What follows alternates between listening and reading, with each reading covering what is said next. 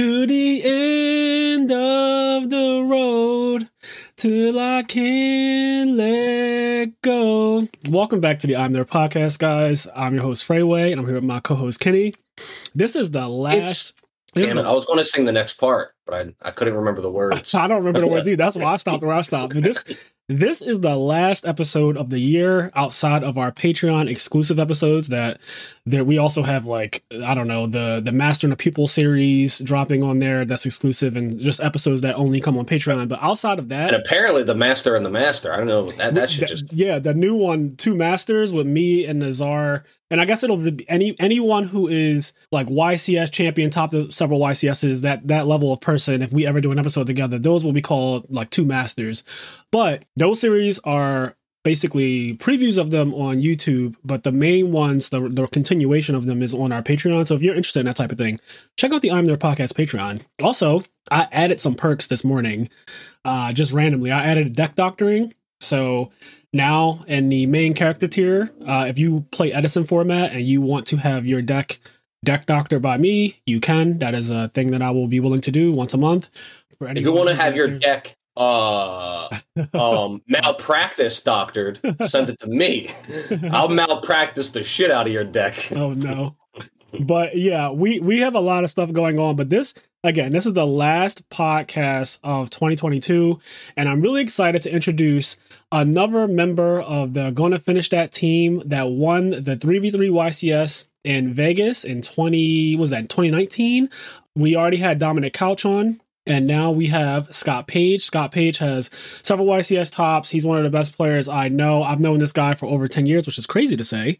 But I've known Scott for literally over 10 years now. And he is just one of the funniest people, one of the most entertaining people I've ever met. And every time we talk, there's always an interesting conversation. We even talk to each other a little bit in Pasadena. And he has some really cool ideas on like time rules and stuff like that. So we will get into all of that later on in the episode. But without further ado, I would like to introduce you guys to YCS champion Scott Page. How are you feeling today, King? It's good, guys. Feeling good. One thing I have to say though, go ahead. You called me one of the best players you know. We have to squash that like right off the bat. Literally cheeks, like... No, I'm not trying to hear that, Scott. I watched you play. So the 3v3 that you guys won, I was watching day 2 coverage, the live stream. And because like Silverman was there, and I didn't expect him to get to top cut, obviously, being a rock. But like he fucking he's actually playing through top cut. But as he's playing through top cut, I'm watching you on the side of him, literally fucking dismantle people in record time with the dinosaur deck. Like, Silverman's sitting there tapping you like, yo, what do I do here? And you're already done your match. Like, your match is completely over. Dom is still playing his opponent, but like Steve and Dom are playing, and you are just sitting there packing up your shit because your opponent got packed up real quick. It was insane. So you are definitely goated for that. Dinosaurs is broken as hell, and especially people who knew that deck was broken as hell at that tournament, which I don't think a lot of people really like understood how actually broken that deck was for that tournament. But I would never call you a rock, Scott. I've known you too long. You're definitely a good player. Yeah. But so the week before the YCS was the UDS, and my friend was using like his dinosaur deck that nobody was playing. Yes. And I was kind of just like scraping people with it. I'm like, yo, this deck is really nice. And I wasn't playing at the time. Like 2 weeks. This is like 2 weeks before the UDS, a week before the YCS. Okay. And it was coming to Tulsa, which is like 3 or 4 hours from my house. So I was like, well, I mean, I might as well play, I might as well like practice and try. So he gave me that goo, and I was just scraping it. So wait, let me get this straight. You actually weren't really playing Modern Yu-Gi-Oh! Before the 3v3 YCS like that. No, I played Xu Ping in top 4, and I played him in the last round of Swiss, but I know Xu Ping for a while. He's like, that's my guy. Yeah. And he was in either way, so it was only top 8, so he gave me the win in the last round, which I at first thought he did it because like, yo, that's my guy, but he did it because I didn't know what any of his cards did. Not like, haha, I know, I don't know what your cards do, haha. Like all 40 of the cards in his main deck, I'm telling you, I did not know what they did. Oh, okay. So he strategically was like, yeah, I'm not going to play you because if I play you in top cut, I don't want you to know what my cards do. So I'm like, right. Okay, cool. That's actually nobody really insane. knew what his cards did at the time. What was he playing? What the fuck? The what's it called? The Sky Striker? No, this like the dragon. It's what's Striker Dragon deck. I can't remember the names of the guy. The what? Dragon Link Turbo, I think it might be. Yeah, Dragon Link. Okay, I actually don't know what those cards do, but I've seen them combo so many times in my life, and it freaks me out that they take 10 minutes. They create this ridiculous board, but I couldn't tell you how to start or end any combo that they've ever done. Like, I have no idea. To this day. The only card I knew it did in his main deck was like Red Eyes, Darkness Metal, and Cosmic Cyclone. Everything else was like, I don't know. I've never seen this card before. Because I mean, I do say this in like all the interviews that I always get when after my matches and stuff. I'm like, I don't really know what the cards do.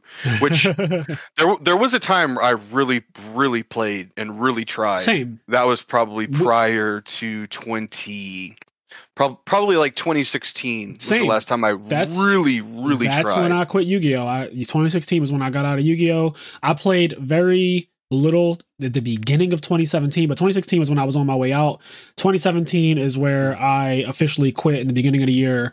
I think that was like Zoo format. I played a couple of Zoo formats and Fusion Substitute started to happen, and I was like, I'm good on this. Like, I am good on this game. I have a new job, and it just was not giving play. On the note of not knowing what your opponent's cards do, for the brief time I played Master Duel, one of my friends was also trying to get into it, and he was like, how do you learn what all these different decks do? And I was like, I don't know what any of their I know what my deck does. I know what my deck does, and I don't know what any of their cards do. I just play my cards and hope it gets there. Yep. That's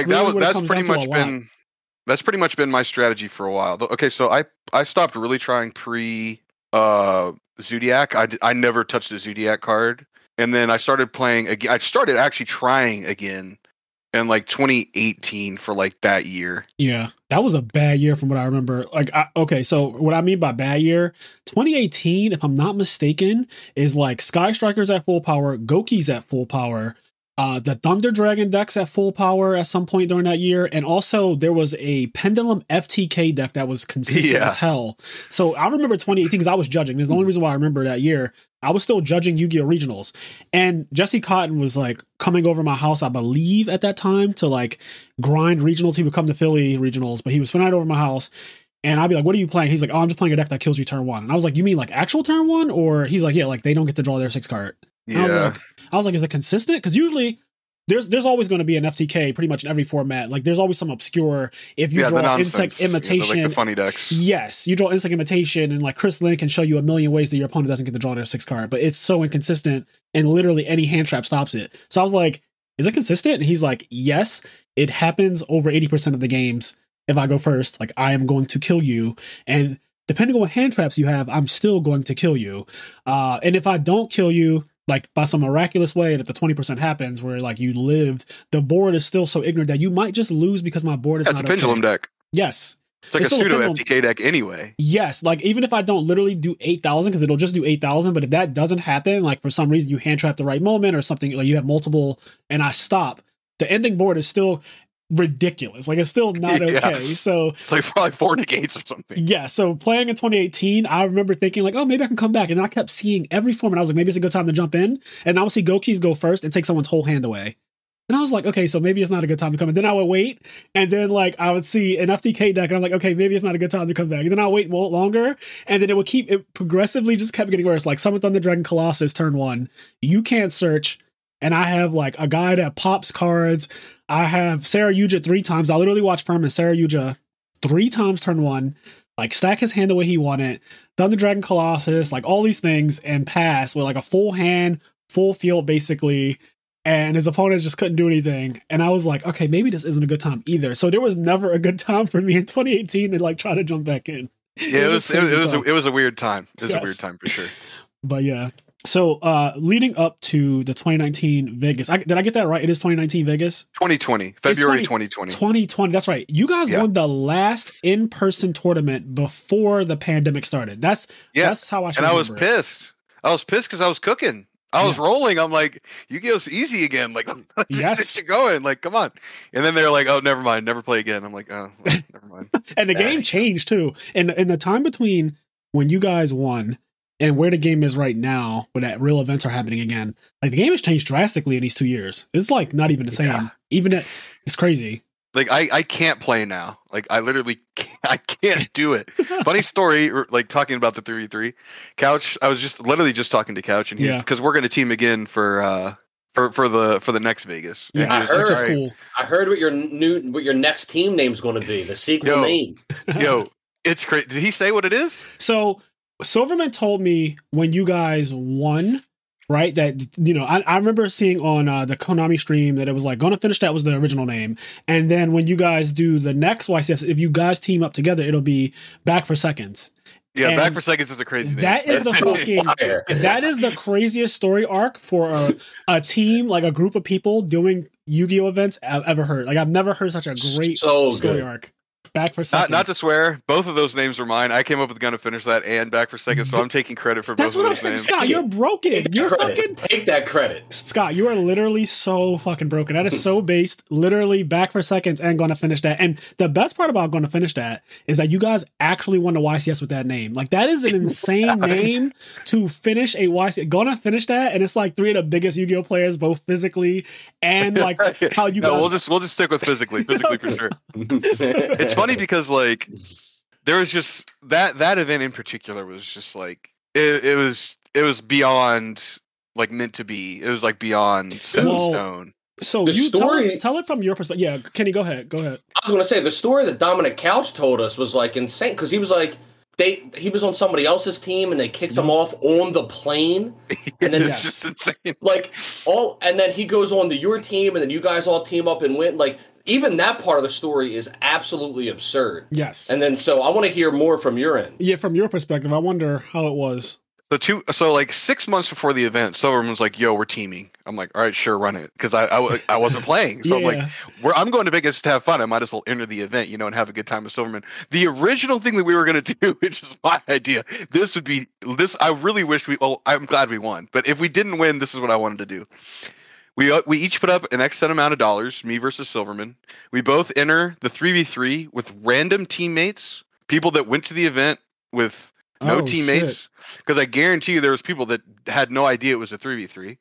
So basically, like the every time. scrubs of the world. Yeah, Yes. basically like the scrubs of the world. So, and it's my random 3v3 team versus his random 3v3 team with his two spares Right. and my two spares. And like just try to grind your way Yes. to like 1 or 2 wins. And then at the end of the event, we're probably going to play each other in the last round. Right. And Because we're see both who going to gets be the, X7. see who gets the furthest too, and then whoever gets the furthest can get some money because you know Silver likes to, he loves to gamble. Yeah, so he he's loves to gonna gamble, introduce- and we're in Vegas, so I'm like, we Yes. got to run that. You got to run. But That anyways- would be so fun. Go ahead. So 6 months before, Silverman's like, yeah, we're gonna team. I'm like, yeah, sure. And then like the time came, and I'm like, I don't really know. And this is like before I was really trying. Yeah. So he's like, all right, I'll tell you what, if you top the UDS, like you're going to Vegas. I'm like, all right, sure. So anyway, my friend cooked up the goo Mm-hmm. and gives it to me. I'm like, this deck is like it's absurd. So When you it's say like your nobody. friend, real quick, are you able to say who it is? Yeah, his name is Steven Bronder. There was an ARG or a PPG or something like 2 weeks before the Mhm. UDS in Tulsa, and Okay. he got that deck from my friend in my local named Saul, who always gets mad at me because I never give him credit for the deck. But they gave me like they were like, this deck is good, and I was like, okay. And then like I like to think I'm a pretty good deck builder, so like I fixed the issues with the deck. Yes. There's still a bunch of issues, and it could have been way better looking back. Mhm. I should have played 3 Mystic Mine. It's Well, like my favorite card hold ever. on. Let me interject right there. So you are correct. You should have played 3 Mystic Mine. So should every other player in Yu-Gi-Oh's history from 2019 up until 2022 when the card got banned, because there's no reason that no one was playing that card the way it should have been played, which is literally a Mystic Mine deck, Yeah. 40 cards to support it, and no monsters. That literally won several tournaments in 2022 until they officially said, okay, we get it. Enough is enough. It took an actual deck based on Mystic Mine and nothing else for Konami. Like, it wasn't the Sky Striker deck. It wasn't the fucking deck that Hanzo won 2 national championships with. It literally took an actual 40 cards with 0 monsters and just Mystic Mine for Konami to realize, like, okay, maybe it is actually as bad as they say it is. But yes, every player in Yu-Gi-Oh's history that played the game from 2019 forward, when that card came out, I think it came out in 2019, should have It's been like playing Upstart Mystic Mine. Goblin. Yes. Like, you could correct every deck in the history by putting Mystic Mine and I wonder how many Metaverse there was back then, but I'm sure that every deck could have been better in that regard. But yes, you are correct, Scott. Yeah, Mystic Mine it's my favorite card ever. So Is it really? Like, is your number? Yeah, is your yeah. number one? Oh my god! are you that's kidding me? There's so you know how many toxic. games I've won because I just activated Mystic Mine? So toxic. The card is literally It's just insane. So you got the goo from people at your locals, which is actually something that happens pretty commonly amongst some of the best Yu-Gi-Oh players in the world, right? People know the faces, they know the names of some of the people who like top a lot, who win a lot, all that stuff. But they rarely know, like, sometimes ideas come from the guy at your locals who's been playing this random offbeat deck for a long time, or just has like some crazy idea, but he always does. No one usually listens to him because usually they're playing something that's just not good in reality. But every once in a while, that person or that group of people will have something that is genuinely gold. Like, this is genuinely a really broken deck, but no one's on it, like you said. And not to say that these guys are like some bums that just happen to always have crazy strategies and you usually won't believe them. But I know from my experiences, from my perspective, I've topped events because of, like, with card choices or with decks, because of someone at my locals playing something that I'm like, I'm having a hard time in this matchup, or I literally lost a match, and it made me start to scratch my head. Like, I just lost to a guy at my local, so I usually beat like every time, and he's playing some what other people would call like a meme or bullshit. But I'm like, yo, I think this deck is actually not okay. Like, the more you start to look at something, you're like, I don't think that's okay what it's doing. Like, no one's talking about it. Everyone's like, oh no, this is the best deck. And you know, Yu-Gi-Oh players are like a hive mind. Like, once the group decides that this is the best deck, it has the highest ceiling, you know, all of that. It's really hard to not go with the herd and just be like, a Shizu tier, best deck, should play at every event, no question. And that, you know, that might be true. Or you could be like Dominic Couch, who almost just won a YCS with Flunderies because that deck typically doesn't have the best pilots. So he said, fuck it. This deck keeps getting to the finals of literally every YCS. Like, Flunderies has been to the finals way too many times this year. And every time it comes down to, no offense, but the pilot just doing something that is less than ideal. And so I always said to myself, I wonder what would happen if a real person, like a super real person, picked up Flunderies and just played, and look at what happened. Immediately top 4. And if if he got to the finals, who knows what would have happened. But stuff like that does happen often in Yu-Gi-Oh, where these people come up with ideas that other people just aren't ready for. And it takes somebody with a good deck building mentality to push it to the next level and like edit the deck and make it better. Like, they usually go a little too far in the tech choices, or like, this card is just actually terrible, you don't need this in the deck. But yeah, editing is great. Editing is important. Editing is very important to doing well in Yu-Gi-Oh, and the editors don't get enough credit. So I'm glad that that you recognize that. But yeah, I appreciate you saying, like, shouting out the people who actually came up with the deck originally, and then you taking it to the next for level. sure. Yeah. Like, I would not have done anything. I would have probably played some other, you know, nonsense. But yeah, nobody even knew that deck was on the radar. Like, it was literally not on anybody's radar. That's what I'm saying. Like, and so the weird thing is, here's the weirdest part about you guys playing dinosaurs and winning with it. You know Jarrett Randolph? Yes. And he, you know, Silverman calls him Trap Eater. People in the Philadelphia area call him Trap Eater. By the way, that nickname is insane. That nickname is wild, especially the origin of it. But so Jarrett Randolph is a good player from the Philadelphia area. He's from Delaware, but he always plays in like all the Philly locals. And he's been pretty much one of the best players in our area for a while now, especially because a lot of the other players quit. And he was shade. I gotta call it like it is. This is the I Am Your podcast. I am very blunt. Everyone knows this about me, but it's just true. I always say, and Silverman says it, McCabe says it, like, Philly has gotten so much weaker because all of us quit. Like, literally. Hey, look at my area. You had my Billy, area is the epitome of that. Yeah, you guys have some of the best players who ever played Yu-Gi-Oh, and all of them have quit pretty much. And like, it's the same thing has happened to Philly. So Philly's best players, all the YCS champions in Philly, are just, except Shu Ping, right? Like, Shu Ping is low-key carrying. I think Shu Ping's super nice. Shu Ping is carrying Philly on his shoulders. And I guess actually Christian Urena is too, but like, he's not. Oh, he's the best player in my opinion. Yes. Like, You're not going to air this, right? You're not going to air this podcast? Oh, this is 100% getting aired. No, he cannot hear me say that. Writing him. Yeah, that just cannot happen. Please edit that out. There are 19. I'm 19 minutes and 40 seconds in. I will edit that out. No, I'm trolling. You can put it out. Yeah. We can get to G later. That's like my guy. Yes.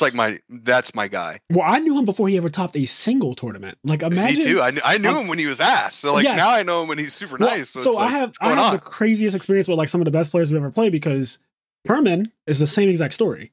Like, I knew Furman before he topped a single tournament ever.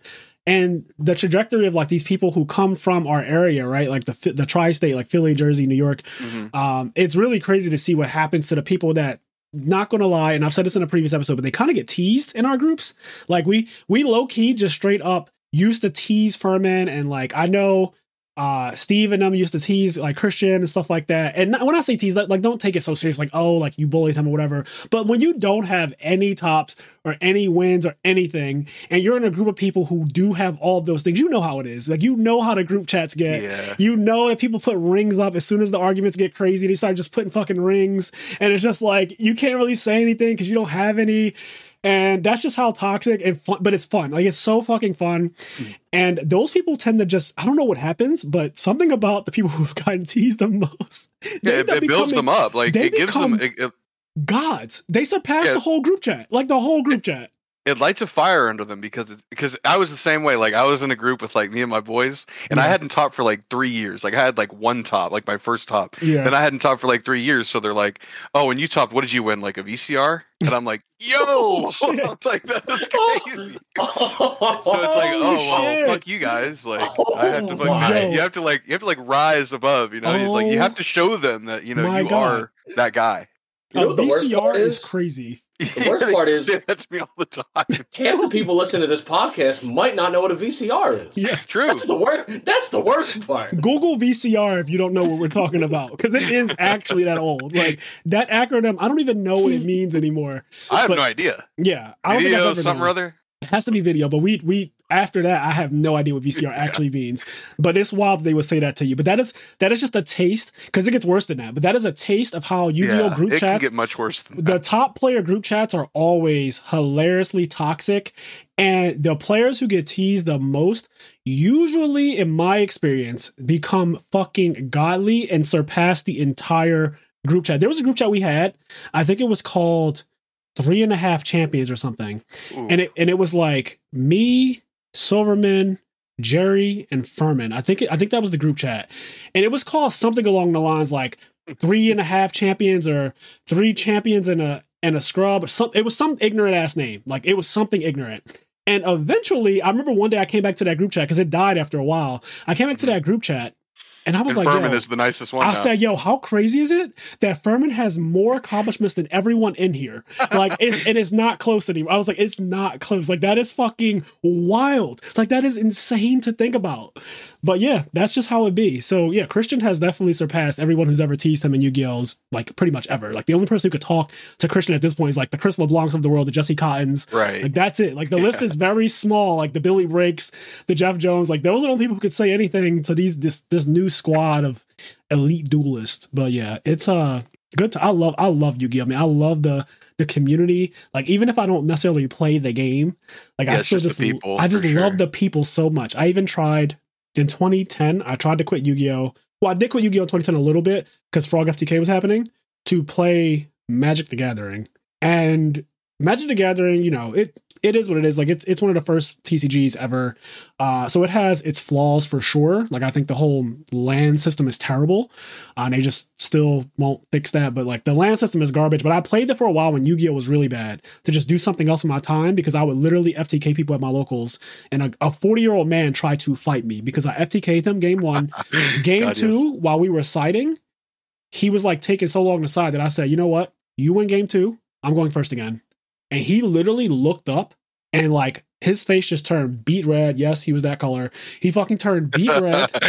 He turned beet red and he was like, "What'd you say to me?" And I was like, I said that you win game 2 and I'm going to go first game 3. So like, I'm not gonna lie, I'd be fucking pissed. He was so angry because he was an older guy. He did construction. He was 40 years old, and he used to come to play Yu-Gi-Oh! As therapy for himself. Yeah, just for fun. Yeah, he works construction. He works fucking in the sun. This was in the summertime, I think, because Frog FTK was definitely summer of... Yeah, that was a national day. Yes, yep. So it was summer of that year, so it was hot as fuck. He comes in, he's like done construction Sunburn. All day. Yup, he's pissed off already because work is just terrible in the summertime for construction workers. And here my little black ass goes telling him, you don't get to play a single game of you. He didn't get to play a game. Like, you don't get therapy for the next 40 minutes. Yes. So he literally sits down round 1, gets me. I too owe him, and he doesn't get to play a card and doesn't get to draw his 6th card in either game. And he loses his shit. And like, I was really smug about it too. So I was just taunting him low key. Oh, for sure. For sure. I mean, you're a Yu-Gi-Oh! player. Smug. Hello? Yes, exactly. There you go. I was super smug about it. I was way younger, obviously. This is 12 years ago. So I was way younger, way more smug, and he could not deal. And I remember he said, "Motherfucker, do you want to go outside?" And at the mind, I was like, I'm a kid compared to this guy. Like, he had a wife and kids and everything. So I was looking at him like, is he really serious? But he was so angry. So yeah, I quit Yu-Gi-Oh to play Magic. And during my time playing Magic, I just realized, like, as much as I liked the game at that time, because Jace the Mind Sculptor was out and a lot of cool things were happening in Magic, the community, I can't fuck with the Magic the Gathering community at all. I just do not like the people. The player base has never resonated with me. There are so many, I don't know what the proper word is to call them, but they're just not fun. Like, to put it simply and to not get like too derogatory on them, because I could go in harder, but they just weren't the kind of fun people that the Yu-Gi-Oh community has. Like, don't get me wrong, Yu-Gi-Oh has some problematic people for sure, especially back then. Every community for sure. Every community, exactly. Every community has problematic people. Yu-Gi-Oh is one of the craziest communities I've ever been in. Yeah. But Magic is just like, it's so outrageously boring to me, just how the people are and how serious they are. And like, a lot of my jokes would just go over their head. Like, they don't catch on to a lot of things. And a lot of them are older too. So when you try to trade with them, this is one of my biggest complaints too. And then we'll get back to like the main part of this podcast. But like, one of my biggest complaints with the Magic the Gathering community is that I realized, and I was very young, but I realized that money doesn't really move them the way it does people in Yu-Gi-Oh. For example, if I need a card in Yu-Gi-Oh, I can literally walk up to somebody and pay the price and get the card, right? In Magic, because the players are older, typically have careers and like they just don't need money, you walk up to somebody and they'd have a page of like something that you need, like a fucking page of it in their binder. Yeah, like a $40 card, and you're like, yo, I'll give you $40 for that. It's worth yes, $40. That was me, because I would be so frustrated, and I'm not really a cheap guy because I don't like trading, so I'm not a cheap guy when it comes to just getting the cards if I need them. So I'd be like, yo, what do you want for this? And they'll like, oh, let me see your trades. I'll show them my trades, and they're like, I don't really see anything I want. I'm like, okay, that's fine, because I'm new to Magic, so my binder's not the craziest yet. Mm-hmm. But I'm like, I will just pay you for it. This is something very normal in the Yu-Gi-Oh world, and something that works 99.9% of the time in the Yu-Gi-Oh world too. Money talks. And they're just like, no, I don't really accept cash for cards.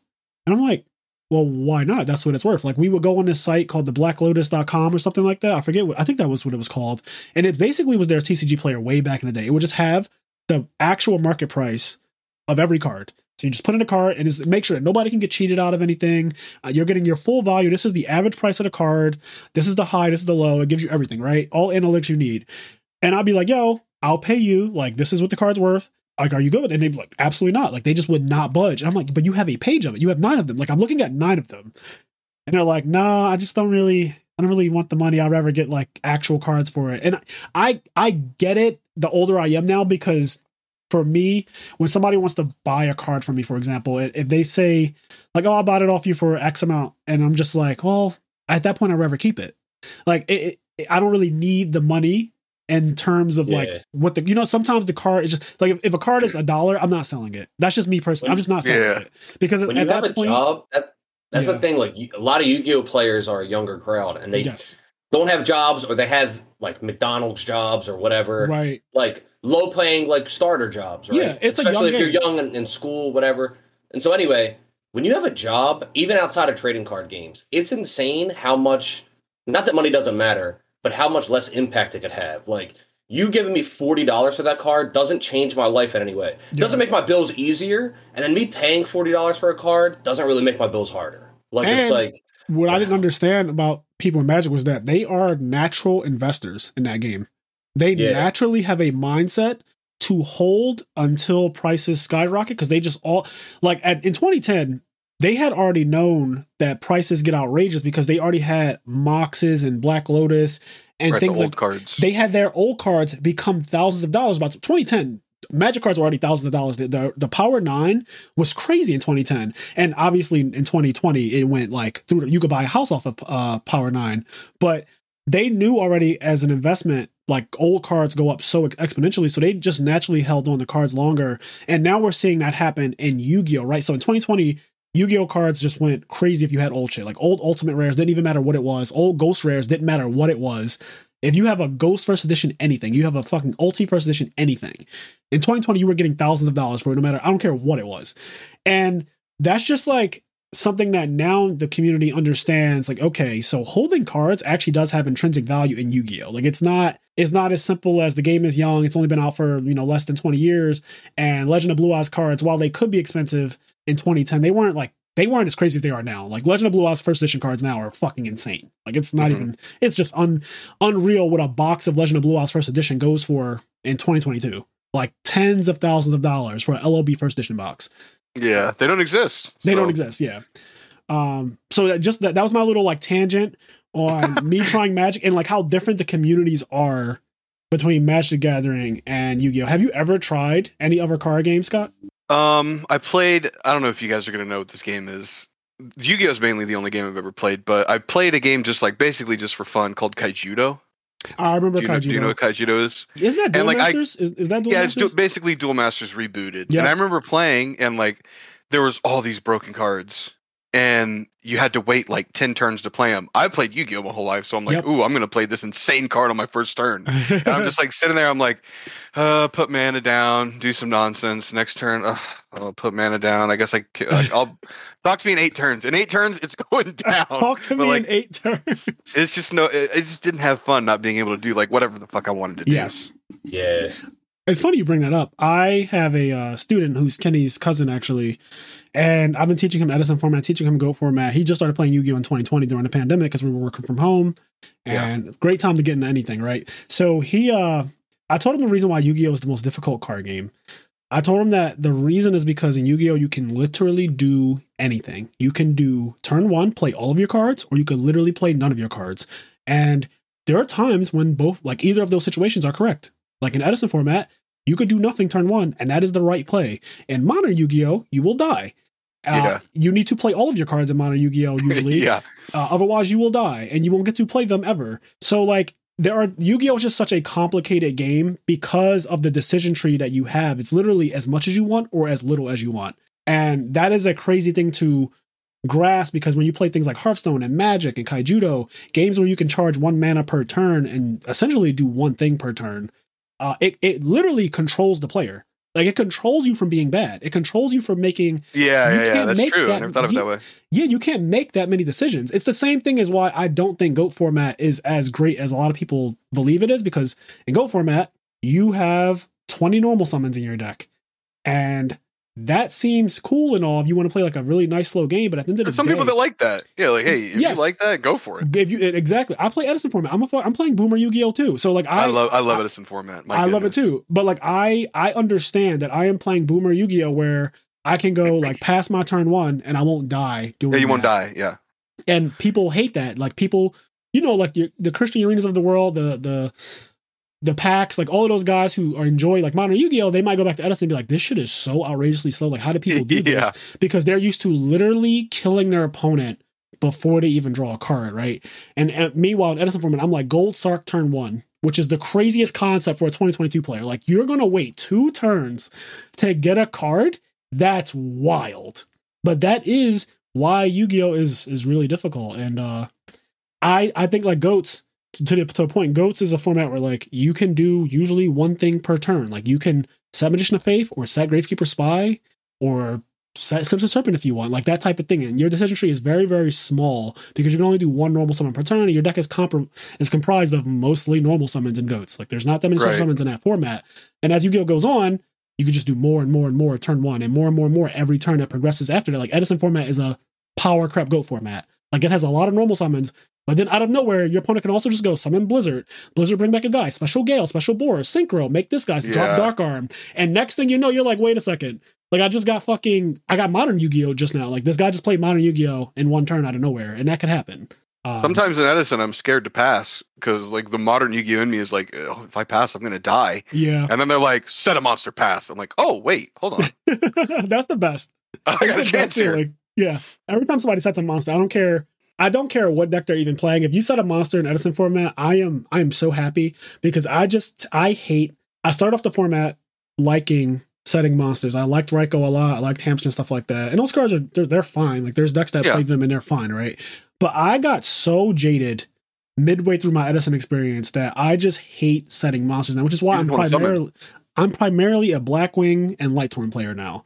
I just want to be face up most of the time. Like I can't deal with turn one, my opponent won the die roll, they drew 6, which is crazy. And then they get the setup. It's fucking crazy, right? Like it's crazy that there's no decision making when you win a die roll. There's none. And that's something we could talk about later too. But in Edison format, you win a die roll, you go first, you set Raikou.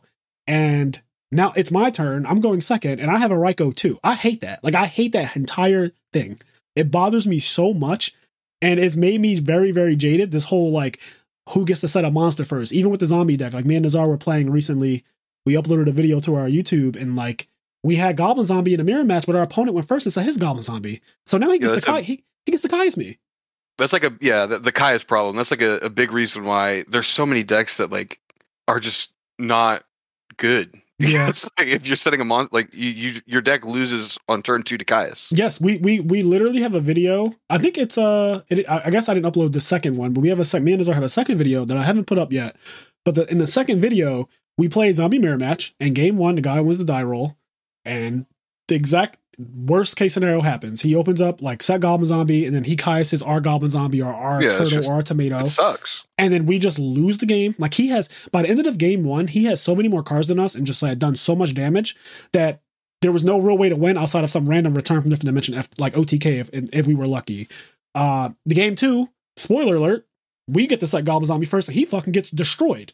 Like Kai's problem. Yeah, he by Kai, you're not wrong. It literally was like end phase, wing blast your back row, draw, Kai SU, game's over. Like the game fucking ended insta. And I just thought to myself, this isn't the most skill intensive thing. Like there was nothing to that. He did the same thing to us. We did the same thing to him. And game 3, honestly, it's probably going to be the same. It's spoiler alert.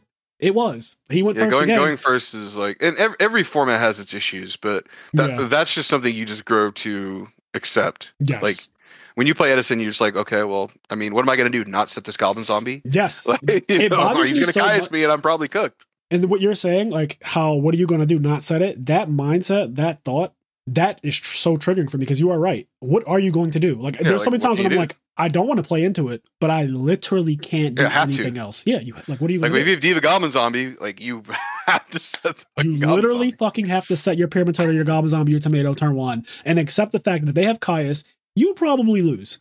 Like you probably actually factually lose. But that's Yu-Gi-Oh! And I love the game still. And I love my Boomer Yu-Gi-Oh! And I'm glad that so many people are getting into it. Like I'm so glad about that. Yeah, it's something that happens in Modern when Modern either is ass or it's boring. I feel like the format, I mean, I don't play, keep in mind I don't play, but I feel like the format right now is like the best format of all time ever. Because everybody that plays it tells me, yo, one mistake and like you're just dead in the ditch. Cooked. Yeah. Cooked. So, and like, that's what it is. Like my friend, okay, this is a crazy story.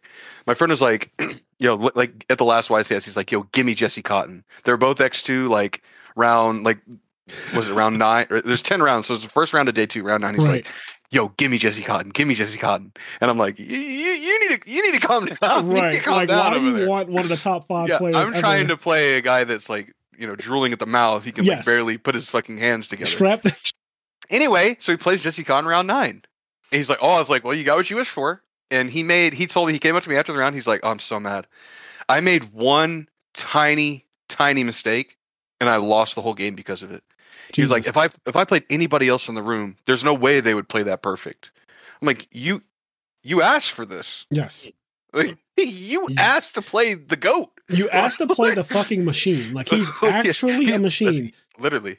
The guy. And I'm just like, you asked for this. What do you want me to like? What do you want me to tell you? Oh damn, that sucks. Like, no. I have nothing but belief that the format has to be good because the people who have been doing well in the last 6 months are cracked out of this world. So if we just go over some of the more recent YCSs that I've seen, we got Joshua Schmidt, 3-time YCS champion. We got Chris LeBlanc winning his 4th YCS, fucking absurd. You got Christian Urena winning the remote duel YCS like last weekend. You have Hani Jawari winning his 2nd YCS after a 3v3 YCS win, so he now has a solo one. And the list goes on. Like there's just so many. Like I'm forgetting people in that span of just, this is only the last few months, by the way. Like that wasn't even a 6-month span that I just gave you. That was just like the last 2 or 3 months.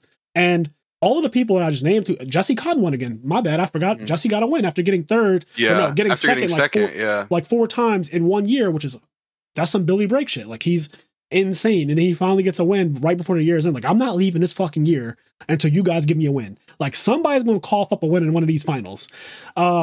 It's crazy that the people who are good are so consistent right now, but it has to, in my head, the format has to be somewhere decent for them to perform this well so often. Yeah, it can't just be luck. It just can't be. It's there. I mean, it could be, but the same people just doing well over and over again is just right. They must be the luckiest people in the world, you know? Yes, because it's basically it's possible, but it is improbable. Yeah, you said people are playing Edison. I was going to get to the point where if modern format is really boring, people will be like, okay, well, I'm done here. I'm just going to go, do something else. Because, like, you can only play so much of the same thing. And it's also just mirror. And if you're already, like, you can't really learn more once you get to a certain point in each format. Right. It's like you could be a grandmaster in chess and you could train. You're not going to get much better. You're going to be insane, period. Right. So people are going back to play like Edison format and stuff. And I'm having a good ass time playing Edison. Yeah, I saw you recently played in an online tournament. I actually watched you played against a guy named Hydropump. He is a patron of ours, and he's one of the earliest patrons. So shout out to Hydropump. But Hydropump is usually a Dragon Turbo player, and he finally he's been playing Black Wings a lot. Well, he finally corrected his behavior because Dragon Turbo is just not a very good deck. Like it is just not. It's the casino. Like if you want to play Dragon Turbo, it is the casino. Just go to the casino. It's the same exact thing. Like it is the most casino deck I've ever seen because it can absolutely. That's a deck that'll trick you. It's kind of like Lightsworn, where like you do crazy things. Yes. 4 games in a row, and you're like, oh my god, this deck is insane. Yep. But what you don't see is when you're like, set to breed dragon. I guess I'll pass. Yes. Like. That deck will trick you. Same with Lightsworn and stuff like that. It has an allure to it, and it's also fun because Yu-Gi-Oh players, we all are like this. We like drawing cards. We like doing things. Period. Every single Yu-Gi-Oh player loves drawing cards, and that deck draws more cards than any deck in the game. It fucking get in phase, Super Drew for 6, Super Drew for 6, Super Drew for 6. Cards of Consonants, draw 2, search Blue Eyes, literally Pot of Greed. Like it does so much crazy shit, and it feels so good when it's working. Oh, it's crack. Like, it is crack when it's working. But when you go pass and your opponent went first and they set Goblin Zombie, guess what? You're actually dead. Not joking. You lost that game right there. You actually factually die. Like my set Goblin Zombie goes from like, oh, I was just going to do Caius to you die. You have to do a lot of damage. Yes. And sometimes, there's always going to be nowadays, like there will be one Dragon Turbo player who gets in the top cut of a tournament. But I don't expect that deck I don't expect it to ever win unless it's someone's day super hard. Because at some point, the deck is going to catch up to itself. You're just going to run into a guy who you might be better than, and it doesn't matter that you're better than them because your deck is just going to say you don't get to play this game. Like you just. Yeah, I remember. Or go ahead, Kenny. My bad. No, I was just going to say those decks can always get like a top spot because that's all it takes. Yeah, it just has to roll. It's just to roll well a couple times, but for it to roll well 10 games in a row is like it can roll well enough, but eventually it's going to fizzle out, and it doesn't have any back foot. Like once it's on the back foot, it doesn't play back from that. So it's like yes. Also, I just want to say this too, because a lot of Edison format tournaments right now are still on the smaller end, and Dragon Turbo actually benefits vastly from playing less rounds. Yeah, less rounds the better for you. So I even tell people like at locals. We have a 3-round local. It's 3 rounds no matter what because it starts at 7:00. So the store has to close at a certain time. And so it's 3 rounds. And then usually we'll do a cut to like top 8 and then we'll play 1 round and top 4 split. Everybody gets, half of a box or whatever. That's the usual thing unless there's a lot of people and then it gets, greater. But because it's 3 round Swiss no matter what, no matter how many people show up, it's 3 rounds no matter what. So because of that, Dragon Turbo at my locals is actually a good deck to play. Like you can just high roll in a night and cream everybody. Like no one beat you. You only had to win. Really, only got to win 2 rounds. But like you could easily do a 3-rounder and be done with it. But if the tournament was 11 rounds, like YCSs are now, like every YCS is 11 rounds now. If a tournament was 11 rounds and you're playing Dragon Turbo, good fucking luck. Yeah, like, you're probably going X3 every time. Like, not even joking. Like, good. I don't care how good you are. Like, you could say, oh, like, you could be good with the deck. At the end of the day, the deck is just going to decide sometimes that you don't get to play. And over the course of 11 rounds, it is really difficult. And let's be clear. When I say 11 rounds, I'm talking about 11 rounds with real killers in the tournament, like YCS level people. Because with Edison is still very young in terms of it's funny, I'm talking about 12-year-old format. Like Edison is still very young in its adoption. Like a lot of the killers of Yu-Gi-Oh are just now starting to take interest in it because it's what you said. They're getting bored of modern, and so now they're officially going back to Edison. And what you're going to see is that there's going to be a takeover where some of the best modern players start taking Edison seriously, and they start fucking taking over Edison format. Like that is just going to happen eventually. And so right now, Edison tournaments, they are in this weird spot where like you'll play somebody, and like for example, me and Nazar played the guy.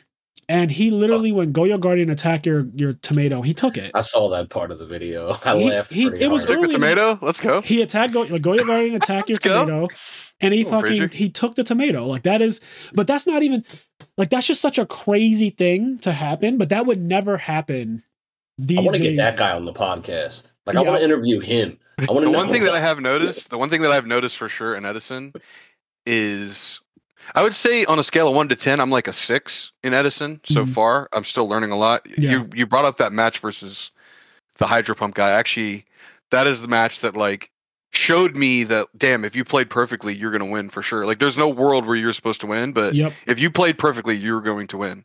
Because like there was like a weird interaction. He's like Black Whirlwind, summon Sirocco, and like it's like a 5 back row thing. Yep, I saw it. It was so good. And I knew he had Solemn. He's like Blackwing. He just kept drawing like such good cards back to back to back. I'm like, I just can't win. Let me just interject real quick. I messaged him last night and said, I just watched your video where you played against Scott Page or whatever. And I said, you draw broken as fuck with the Blackwing. Like he draws broken with Dragon Turbo because he got 3rd at a tournament with Dragon Turbo. No, I'm sorry. I think he got second. So Hydro Pump has like absolutely dominated some of the online Edison tournaments, and it's funny because he posts the replays on his. I want to watch that. He posts his replays. So the funniest thing you'll ever see, Scott, watch his Dragon Turbo second place video where he shows every match he plays. So you get to see his opening hand, you see his opponents. He opens draws crazy, bro. He opens Future Fusion specifically. He specifically opens Future Fusion in like not even joking the first 5 or 6 games straight of the video. So like several matches, like 2-0 this opponent, 2-0 this opponent, 2-0 this opponent, Future Fusion, Future Fusion, Future Fusion, Future Fusion, like just constantly. It is so funny to watch because I'll then go on playing the right deck then for sure. Oh, 100%. He's playing the right deck. I'll go on Dueling Book and then I'll play his exact list just for funsies. And hand is Blue Eyes, White Stone, Super Rejuvenation. Like, I'm like, okay, like that shit is just so broken when you draw absolutely nuts, but it's not real to draw Future Fusion every game. But then I watched him play this tournament where he got 3rd or top. He got top 4. He got top 4 at the tournament that you guys played each other in. And I watched the VOD last night, and round 1, I think was you. And then he showed round 2 and he opened up like Whirlwind, bunch of fucking broken shit every game again. And I just started laughing. So I messaged him in the Discord and I said, you open Whirlwind, Shura, Icarus Attack like it's your actual fucking day job. Like it's your actual factual job to do so. But anyway, go ahead. I just wanted to throw that out there. Yeah, that was the game where I was like, I was thinking about it in my head, and I never do this, but I went back and I watched our match.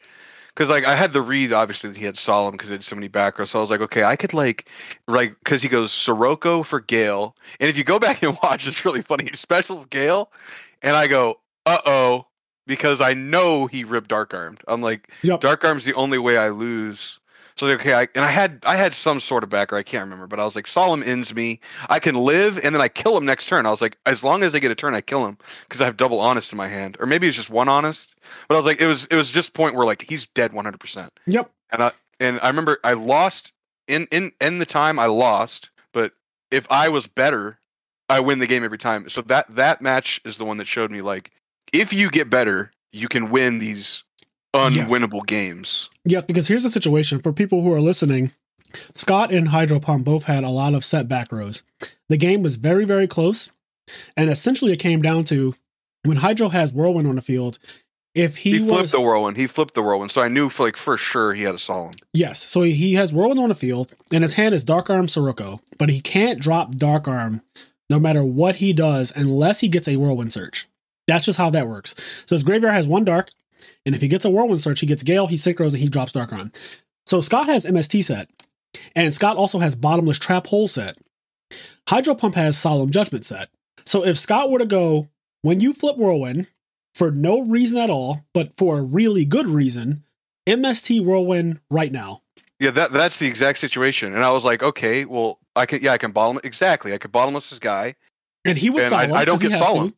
Yes. No, I don't get solemned. Like, he's like, flip Whirlwind. I'm like, okay, MST or other one. He's like, okay. So solemn goes away because I knew where it was because the other ones, he had more back rows or like another back row, and it wasn't where the original like 3 or 4 set were or whatever. Sure. So it's clearly solemn. And even if it's Starlight Road, I still win because I was MST and I just bottomless this guy and he's dead. You explained it perfectly. Yep. I literally was up at 1 a.m. watching it. Like, I'm not even kidding. I literally watched the match. I analyzed it and everything. I was like, oh shit, Scott actually wins. But it wasn't easy to see that.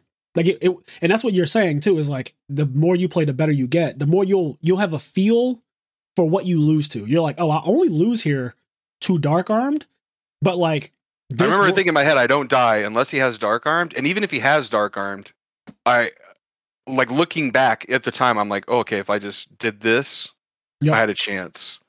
And again, that's what showed me, like, yo, you could be good at this format. Like this format is very skillful, and you could just get better at it. Because right now, I'm really not very good at it. I'll be honest, but I will get better. I keep learning Edison format as I play it. It's so nice to have humbling experiences in Edison. Now, granted, I've definitely had my fair share of bad beats. Like my first ever Edison tournament, I played in RBET2, I think. And the replay from that shit is so funny. I posted it in my Discord. But I literally didn't get to play round 1. Like round 1, my opponent, and he ended up topping the event, thank God. I should have known he was going to top the event, but the way it started, so he wins the die roll, or wins rock, paper, scissors. Frame 1, turn 1, game 1. He goes, charge of the Light Brigade. Good start. Mills Wolf, Mills Plague. The game immediately falls apart. He goes summon Card Trooper, Mill 3, hits a Necrogardna. I was like, oh. This guy's nice. So I was like, oh. So I just won't even get to slightly pretend that I can play this game. Like, I won't even. And then game 2, because you think that it like ends there. In game 2, I open up a regular, because I'm playing the fairy deck. I open up a regular hand, like Shining Angel or DD Worthy, something like that. And he goes, like, trap Dust Shoot you. Mind you, he's going second. When he trap Dust Shoots me, sees my hand, sees that my hand is not the best. And then on his following turn, he just absolutely Lumina Garoth ODs on me. Like fucking, because like I think he sees Mirror Force, so he knows not to attack with Lumina Garoth. And he just like Lumina Garoths me in face, draws some cards, gets all this advantage, spun back my only like Herald of Orange Light play. So like now I can't even stop the Lumina Garoth. I just got fucking destroyed. And I was like, well, I didn't get to play that round. I got 2-0. I didn't get to do anything. There was no decision making for me. There was nothing I could have done about Trap Dust Shoot game 2, take away Orange Light, summon Lumina Garoth, kill you, and game 1, Charge Light Brigade for Wolf, Plague Spreader, summon Card Trooper, Mill 3, hit Gardna. And then it's funny, I tried to meagerly game 1 go summon DD Warley to attack Card Trooper. He wouldn't even let me. Like it was just one of those like it's a steamroll. Scott, he wouldn't even let me. Like it wouldn't change anything if I got to go banish Card Trooper. But I don't. And he's like, nah, you're not even gonna get to that. Out of sheer spite, I don't want to lose life points this game. He's like, guarding that. And I just get fucking Celestia. That's actually crazy, by the way. Yes. That's crazy. It's Scott. It was so. I'm not going to let you attack my Card Trooper. Yes. With a DD Warrior Lady. Like the worst that can happen is you take 1100. Oh no, 1 for 1. No. Yeah, God forbid, right? Like, God fucking forbid. But I just said, this is and I literally laughed. Like as it happened, I laughed. And then as soon as I started getting steamrolled, I typed I have a group chat with some of my friends. And I typed in a group chat, I'm getting fucking destroyed, by the way. Like, I hate that. I hate that because, like, when I play in the Edison, like, okay, first of all, my luck in these Edison tournaments is so bad. That's what I'm saying. It's almost unreal. So bad. I don't know what to, like, say other than the algorithm on Dueling Book, because I'm such a conspiracy theorist. But I have several things that I hate about Dueling Book. One of them is just that you don't get the physical player interaction that Yu-Gi-Oh! Requires to take it to the next level. Yu-Gi-Oh! Just needs the physicality of human bodies. It makes the game way more real. But Dueling Book specifically, agree 100%. The situations that happen, the 1-outers that happen so often, it's a little unrealistic because I play Edison in person too. Like, it's not like I just play Dueling Book. I actually play in person a lot. And the shit that happens on Dueling Book never happens in person. It's I feel the same crazy. way. Like the games in real life are like natural games. They're Yes. like real games, and the games that happen on DB are like not real. It's crazy. Like I always say, the most drawn card in Edison format is Brain Control. Oh. Because I play on DB so much. It's like literally my opponent will start making a play, and I'll just pass my monster over to my opponent. And they're like, "What are you doing?" I'm like, "Just Brain Control me already." And they're like, "It's actually Mind Control this time." Like, I'm like, "Oh, God forbid. okay, sure. Yes. What's the difference? I'm dead anyway." Yep. I agree with you 100%. And it's funny, hearing you say that is only going to make my conspiracy theories even more of a reality, because I also realized that Dueling Book has this weird glitch. And I don't know if people notice already, but there's something about when you shuffle a card back into the deck and redraw it immediately. You draw it again, yeah. So it happens a lot with Trap Dust Shoot. Trap Dust Shoot being the most common one, where you return something. So your opponent looks at your hand. You'll return, like, I don't know, a Gale. You'll return Gale to your deck. You'll shuffle your deck blatantly. And then the next turn, you'll just draw Gale again. It has happened so many times that now that I record pretty much all of my games, I'm able to kind of document this and show, like, look at the log. The log says shuffle deck, right? Like, me and all my friends, we all have this weird glitch happen so often. So now we shuffle twice. Yeah, I shuffle like 6 times after I get dust shooted. We shuffle twice, at least twice, on Dueling Book after a Trap Dust Shoot, just to make sure that we don't draw the card again. And, you know, it's weird because on one hand, you could say, well, if you want to draw the card again, you could shuffle one time on purpose, and then you're just going to draw Stratos again. Like, I've had literally my Stratos get returned, and then the next time I just draw Stratos, like, fuck, I only shuffle once. Pay attention to the one-ofs that you draw in Dueling Book. It's actually crazy. Yeah, the algorithm treats one-ofs very weird, and it definitely makes the games seem so much more unrealistic. The games are just way more unrealistic than they are in person. Like, the thing, like you said, Brain Control is the most drawn card. The Heavy Storms, the Trap Dust Shoots, all of the one-offs just come. Dark Arm, like, it's just crazy how often they come off the top when they need to come off the top too. It's like, it's kind of crazy. You need it to maybe that's just us, like, looking for copium, like, oh, we're losing, oh, we have to be losing for, like, this specific reason. Well, I feel that same way though. I would agree if it wasn't for the two reasons, like, one, playing in person, and secondly, the whole, like, if this doesn't happen, this game is over 100% in my favor. Like, the one-outers are crazy. Like, it's just specifically, I don't mind if my opponent just opens a hand, right? Yeah, they draw crazy. Like, if you're 6, yeah, right, because that can happen in person. That does happen in person. Like, sometimes people, like, oh my god, you drew insane. Like, the amount of times I've said that IRL is fucking insane. I've had people in person. I felt so bad. My opponent opened up Lone Fire, Titanial, Foolish Burial, Sand Dandelion, right? Instead of back row. And I think I went Heavy Storm, Whirlwind Shore, get Kalut. Later, bozo. Attack over Titanial, Kalut, get Vayu, attack a token, main phase 2, Synchro for Catastor, set deck Devi, go, draw phase deck Devi, he drops his whole hand. Just that guy's just sick. Just sick. I felt so bad. I was like, Jesus, my hand was insane. Like, it was a fucking perfect hand. But that is different from, you need to draw one card in your deck, and it's the only card you could draw. It's at 1. And if you don't draw it, you 100%, you lose the game. Like, 100% you lose the game if you don't draw this one card. The amount of times that specifically happens is just wild.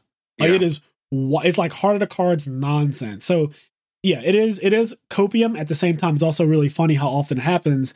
And again, this doesn't happen that often in real life. So that's why it's just in like IRL, my matches are like so much easier than DB. Yes. Like, they're literally so much easier. I'm like, oh, this game is going literally exactly as planned. Yeah, and DB, that never happens. And I mean, I read people off their physicality a lot of time too. Like, people are so easily read in person. It is just a thing that happens. Like, when people literally sit there and huff and puff about their hand, like, that tells you don't have shit. Like, they're not. Yeah. People aren't joking when they're like, when they draw their cards and they're mad about it.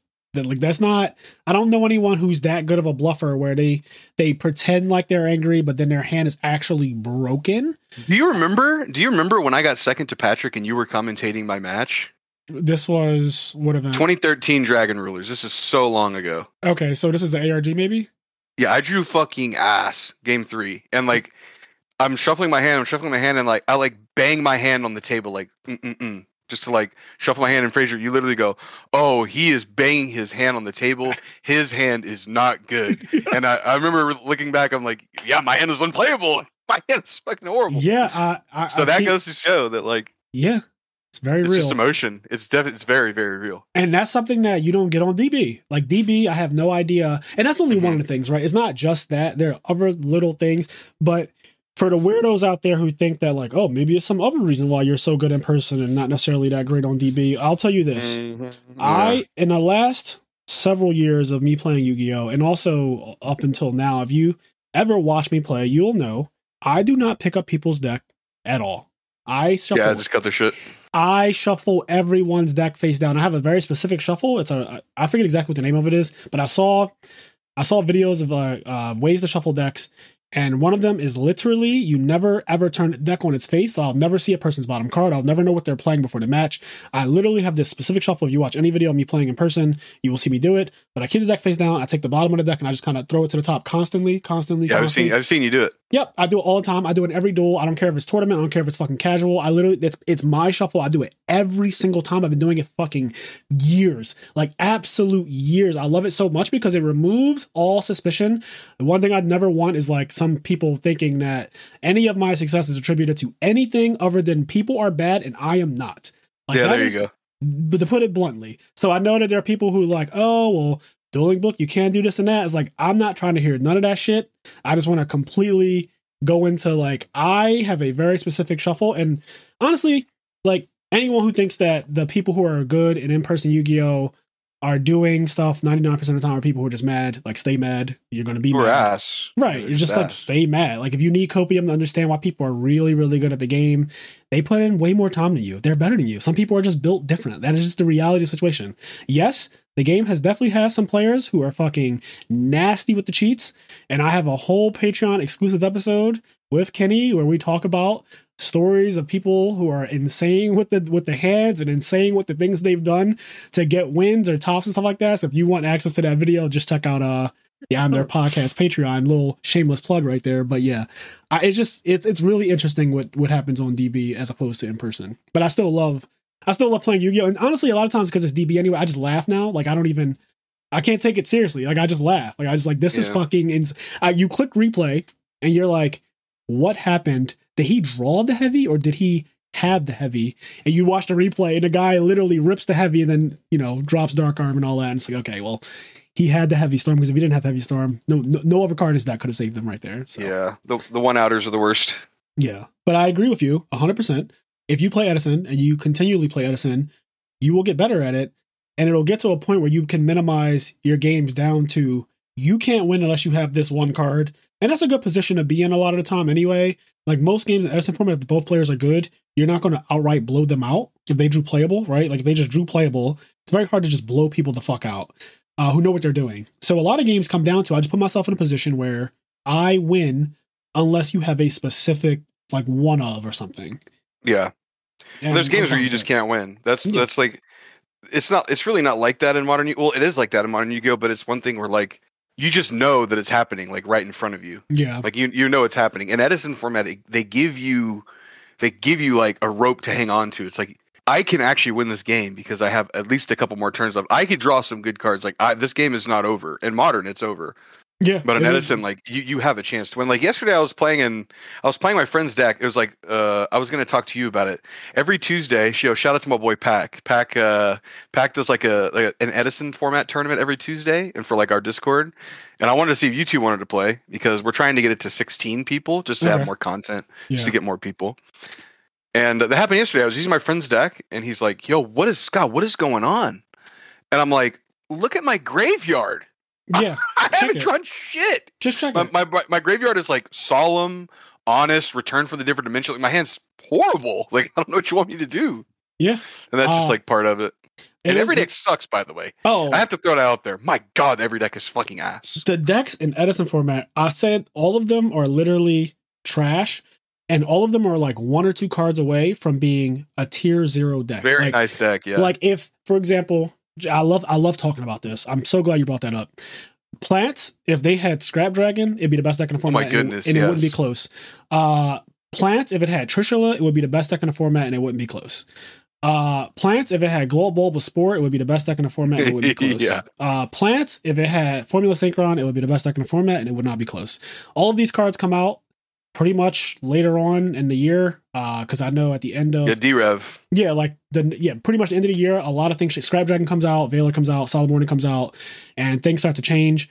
X-Sabers, the very next set, they get Dark Soul, they get crazy. They get Boggart Knight. They get fucking all of these ridiculous cards that literally send that deck into one of the best decks ever. Like, it just becomes insane with Dark Soul and Boggart Knight. It just takes away all of the deck's problems. Like, literally all of them go away. Because the problem is always, how do I drop Fall Troll? I have to use Rescue Cat every time. And that's an Edison format. You have to use Rescue Cat to drop Fall Troll. But in the one set later, after Edison format, when Dark Soul and Boggart Knight comes out, you could just raw go. And I've had this happen to me so many times by Sean McCabe because he loves that deck. Boggart Knight, Pashul, Fall Troll, Synchro, make Hunley, pop your back rows, Fall Troll, bring back Guy, and just keep going. And it's like, what the fuck is this deck? Like, what is this deck? Every deck is one card away. Ronin Tonin comes out the next set after Edison format. It literally creates an FTK that FTKs you like 85 to 90% of the time. It is crazy. So every deck, like, if my hero deck had Pot of Duality, I'd be so lit. Bro, I just need a Pot of Duality. If your hero deck had Pot of Duality, if it had The Shining. Oh, The Shining too, yeah. Like, everything changes. Do you have like a tier list in your head of like what are like the best 3 or 4 decks? Yeah, so in Edison format, I think Black Wings is the absolute best deck, not by a large margin, but I do think that Black Wings and Blackwing variants are the best deck, and that is not me being results oriented. It took me a while to accept this, and I have a reasoning for why I think Black Wings is like the best deck, and I'm just going to be really quick about it, or as quick as Fraser can be about it, right? Because I'm long-winded, but Black Wings does so much with one card, and almost every other deck needs 2 cards to play. So Black Wings with just a Shura, if a Shura kills a guy, it's a +2. Like, just that's nice. Killing also a puts guy, value in your graveyard. It literally is your guy died in battle, which is a +1, and then summon Vayu +2. And I can decide what I want to do with the Vayu from there. I could decide if I want to synchro to put these cards in the graveyard to make my Blizzard live, or I could decide to set Icarus attack now and continue to plus off of my advantage. This is all off of one. We're talking about just Shore right now. And then Blizzard is a 1-card 6-star synchro. Spoiler alert, 6-star synchros are the best fucking synchros in Edison format. Brionac is just insane. Brionac is unreal. He's like so misplaced. Like, Brionac doesn't even seem like he belongs in Edison format because of how absurd he is. Like, he doesn't belong in the format. He seems like an eyesore. So Brionac and Goyo Guardian, a 2800 normal summon, like my normal summon can be 2800 take a guy. This is a 1 card. Like, I'm literally going draw, summon Blizzard, effect, and you have to do something. So Black Wings do a lot. You haven't even mentioned Whirlwind or Kahoot yet. I have not mentioned any of that. And the thing is, I'm not even going to because I'm trying to be like very short about it. But on the contrary, decks like Zombies that I've been playing a lot lately because of Nazar and because of the Master and the Pupil series, decks like Zombies, every single play requires a minimum of 2 cards. It doesn't do a single thing with 1. So set Goblin Zombie is not as threatening because you literally have to, at some point, go summon Diva or summon Plague Spreader. Like, at some point, to make the Goblin Zombie a real threat, you need to convert it with a second card. It just won't do it by itself. It doesn't have cards like that. It just doesn't have it. And a lot of decks are like that. Like, Alias is a good card with Gemini Spark and with Hero Blast, right? But that's adding layers to why it's good. It's not just on itself. Like, Alias by itself is ass. Like, if we're in a top decking situation and you're playing an Alias deck and I'm playing Black Wings, I can draw Blizzard. You can draw Alias. This is not fair. Like, this is literally an unfair comparison. Like, I can draw Sirocco, you can draw Alias. That's also not okay. I drew a 2000 attack guy off the top of my deck, and this is a normal summon for my deck. Like, this is a regular guy. Like, you summon Laquari. You need Test Tiger to get over a fucking Sirocco. Like, you need it. Yeah. You have to have it. If you don't have it, you can't be. Yes, and this is why every deck, I think, outside of Black Wings pretty much has this jarring problem of needing multiple. Like, Quick Draw is a terrible card. Like, Quick Draw Synchron, one of the worst cards in the entire format. It's awful. But with Dandelion, it comes to life. With Volcanic Shell, you can do something. And again, you need 2 cards for like everything to function in the format outside of Black Wings. Black Wings pretty much just is like a solo this by itself does too much. Now, there are exceptions to the rule. I don't want to make this like a only Black Wings has that kind of quality, because there are cards in certain, like fairies, for example, like a Shining Angel can get you pretty much everything in your deck, right? But I'm not exactly scared of just a Shining Angel. I'm scared of Christia. So like, there's layers to the discussion, and we could have an entire Edison format podcast, which I actually want to do at the beginning of 2023. Just to kind of, 100%. You can be down for 100%. I'll bring you back for that. But like Edison format has its problem. It's not a perfect format, of course. It's Yu-Gi-Oh! But Black Wings just seem to have the easiest time dealing with every situation. Like, I always think to myself, Black Wings has an out to every situation. Like, every situation I could think of, if he just has Blizzard, he could just Brio your field. Like, you have Stardust Colossal, but one Blizzard clears your... How many decks can clear Stardust Colossal? Like, that is fucking... Stardust Colossal Deep Prison, how many decks can just clear that? Like, that is not an easy thing to do with any deck. And then here's Black Wings going, summon Blizzard, make Brio, pitch, bounce, like that, like it's nothing. One card. I did it off one card. Like it's so ignorant how the deck operates. So okay. Anyways, Black Wings is like what I consider the best. And then I have other decks that I think are really, really, really, really good, but just not as good. I think Fairies is really up there. It's very grindy. Like straight fairies, standard fairies. The straight up fairy deck with Shining Angels, Dimensional Alchemist, is DD War Lady. It's a very normal summon heavy deck, but it is strangely, like when you play against it, like when you really grind against it, it can be really difficult if the pilot is good. Like, if the pilot is just harder to find good pilots of fairies, but when you do come across a good fairy pilot, you just get grinded out of all your cards. Like, you slowly get, all your monsters get DD War Lady. Like, for example, I used to play Hero Beat. Me and you used to both play Hero Beat. I still do. I think that deck is still really good. Oh, I love it. I still love it. But let me tell you something. If you were guaranteed to draw a hero monster, it's the best deck for sure. Not close, at least to me. It is. I think that good. deck is crazy nice, but it loses the games you can't play. I will tell you this: we can play 10 games. I will play fairies, and I will put E-Call, and you draw 5, and I want to see how many games you can win against me playing fairies with your Hero Beat deck. It is one of the most abysmal matchups you will ever play in your life, Scott. It is fucking awful. It's hard. I used to think it was easy, but the more I play. DD Warrior Lady is going to literally run you out of monsters. You are going to get to a point where you realize I have nothing left to attack you with. Every single game will play out just like it is. So ignorant how that works.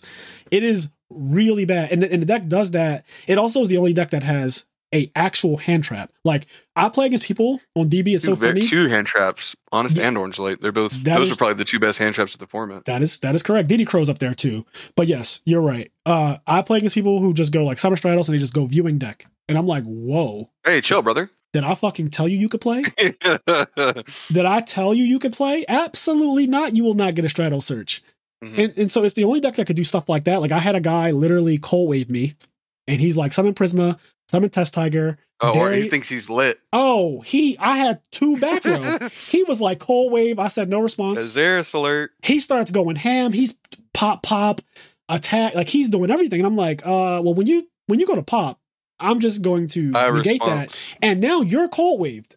Yeah, like you cold waved yourself. You are now cold waved. And here's the revolt.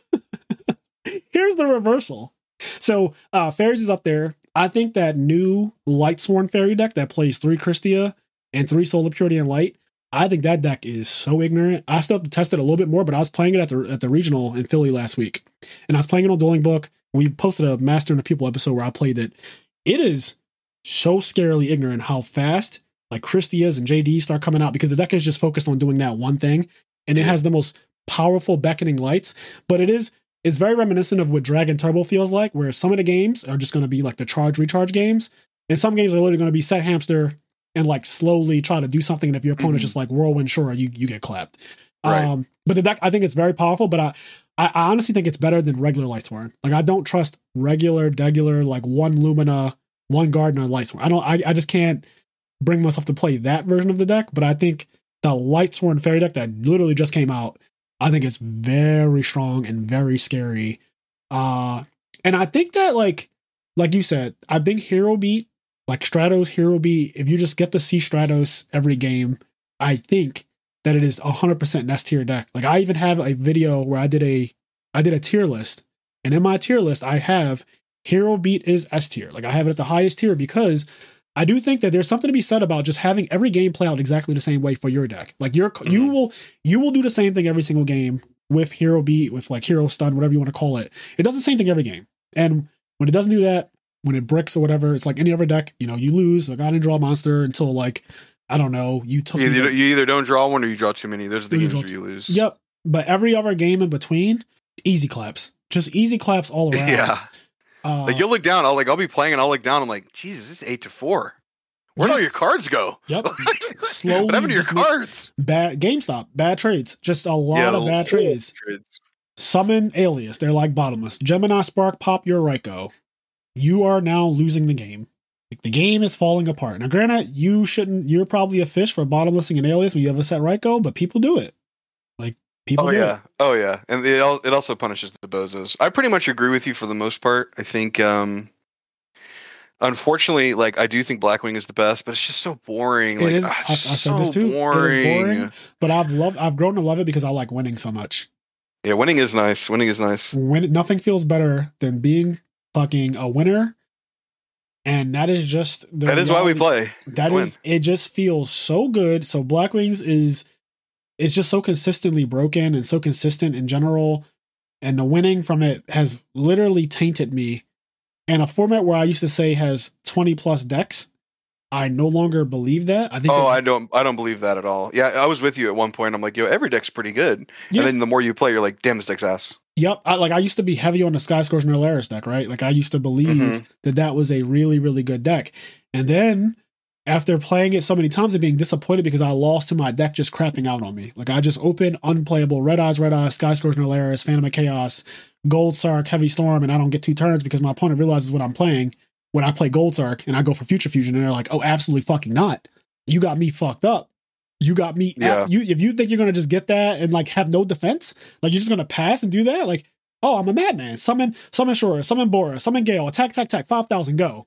Like that's the game. I started running. You got one turn. Yes. You got one turn. People become like zombies. Same thing. Flip Goblin Zombie now. Summon Diva. Like start putting it in. I think Zombies is also like really, really good. I think Zombies is like a top 3 deck. I think Zombies is up there as well. I hate the deck now though, because like I just uploaded an episode to our Patreon where I'm outraged. I was playing Nazar's zombie deck, his Edison deck, and we ended up winning like a lot of our matches or whatever on the Master and Pupil thing, but it was so frustrating how hard the games were. Like games that seemed so clear that we were going to win, just disasters abound. Like disasters were fucking abound and I couldn't deal with it and I just started losing my absolute shit. So the newest episode 7, I believe it is really entertaining. So please watch that one if you're on our Patreon.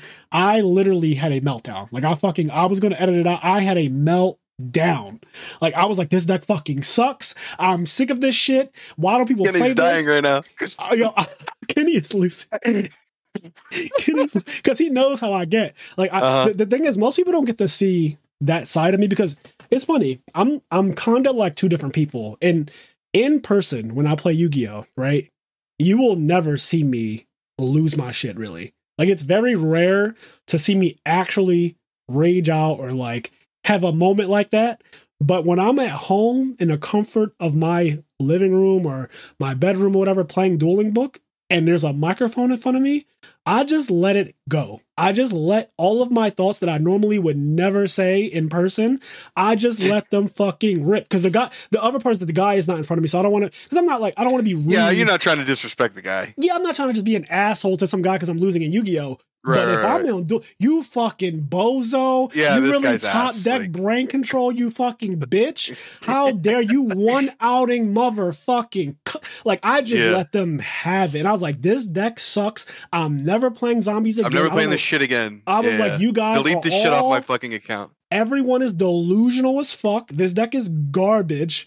One Caius and you're out the game. Good luck with your 2-card combo deck. Like, hope to see you in bracket, loser. I let it go. Stango even said because he was dying after the session, he was like, you need to upload just this as a clip. Like this, he's like, this just needs to be a clip on YouTube of you losing your mind. I was like, absolutely not.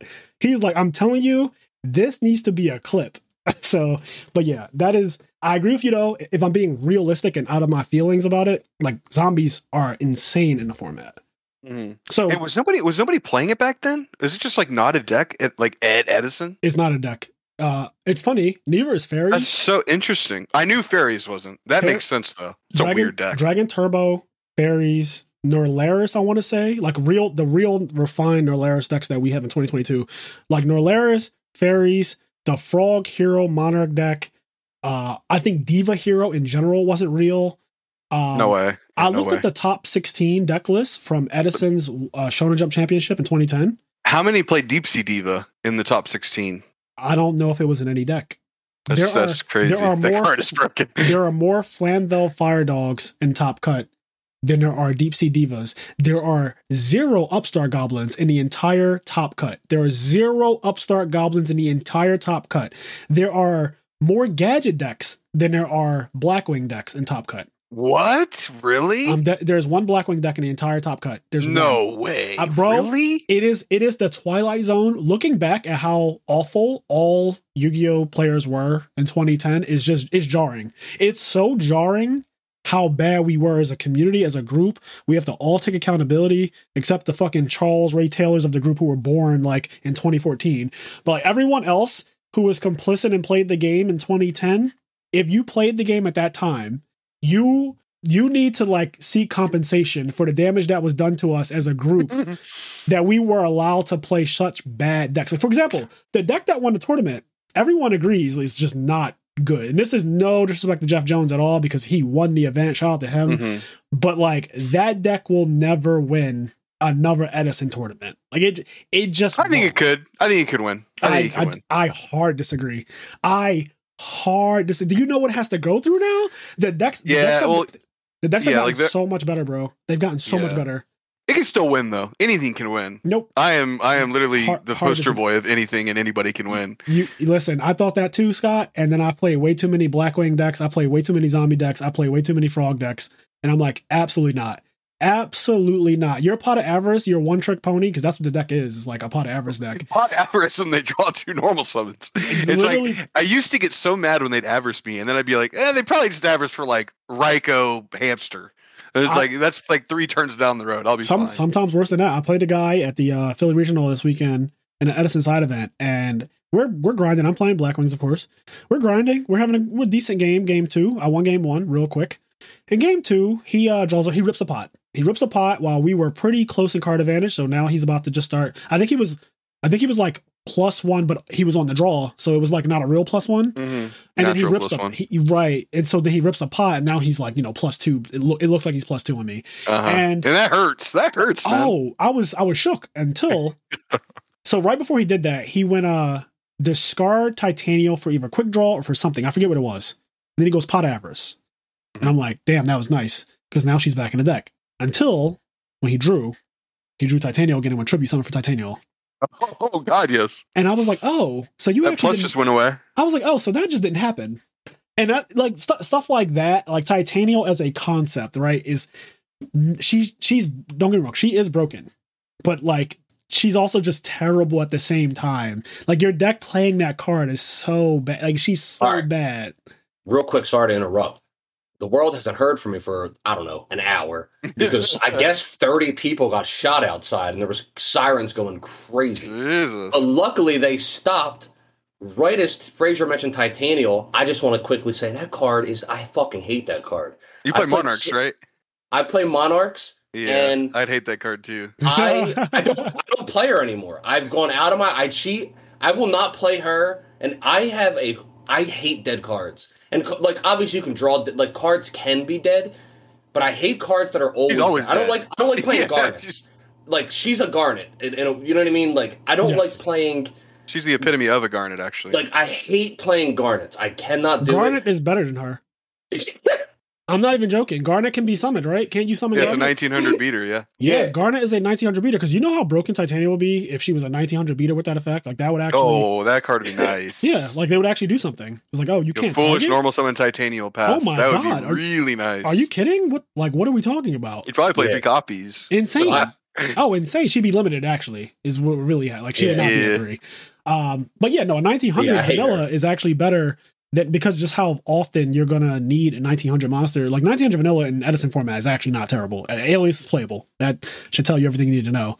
But, Alias is insane. Yeah, but it's funny.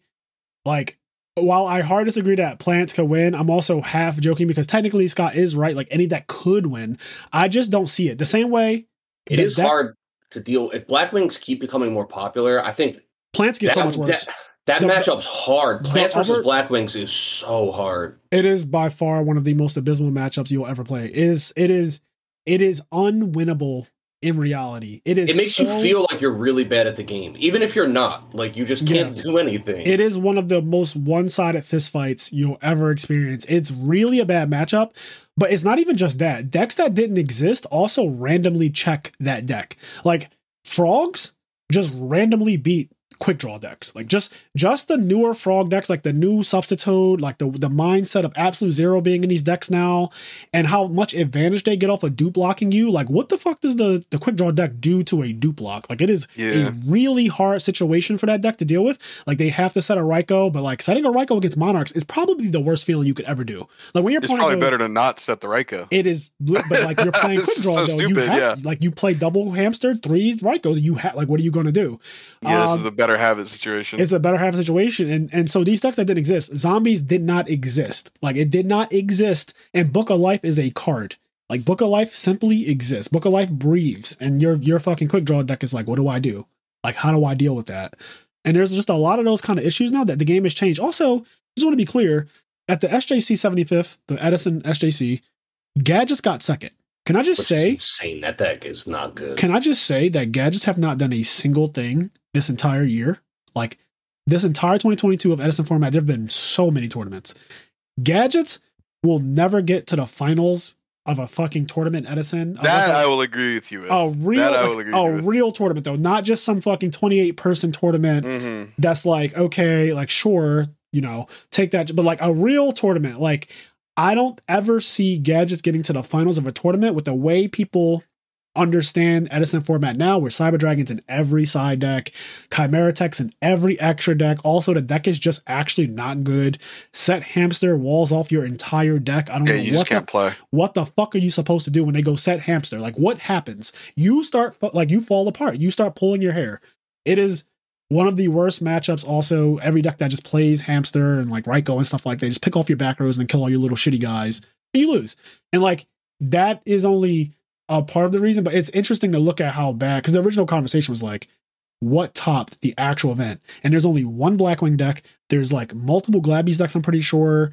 There's multiple like Gadgets and plants and all type shit like that. But the only thing that sticks out to me, the only thing that I remember from that top cut is Billy's Caliber Cat deck. Also not a deck. And that deck is hot ass. Not a deck. So it's just crazy to me that he got top 4 with that. It is literally not a deck. Do you understand that because there are so many fucking frogs in the format, you can't play Doom Caliber Knight? You cannot play Doom Caliber Knight in a format where Treeborn Frog is going to be literally 2 of your game. 2 of your rounds are going to be against frogs. If we were to have a YCS today in Edison format, which I'm praying one day does happen. If there was an Edison format YCS, you could not play Doom Caliber Knight in your main deck. It would just be ludicrous. Like, Treeborn Frog is going to come up in 2 out of your 10 or 11 rounds. 100%. Like, somebody's going to play... Vayu. Don't forget about Vayu also. Vayu. Destroys Doom Caliber Knight. Card Trooper being a card... Yeah, it's bad. That card's just bad. Like, it's just bad. It is good versus Raikou,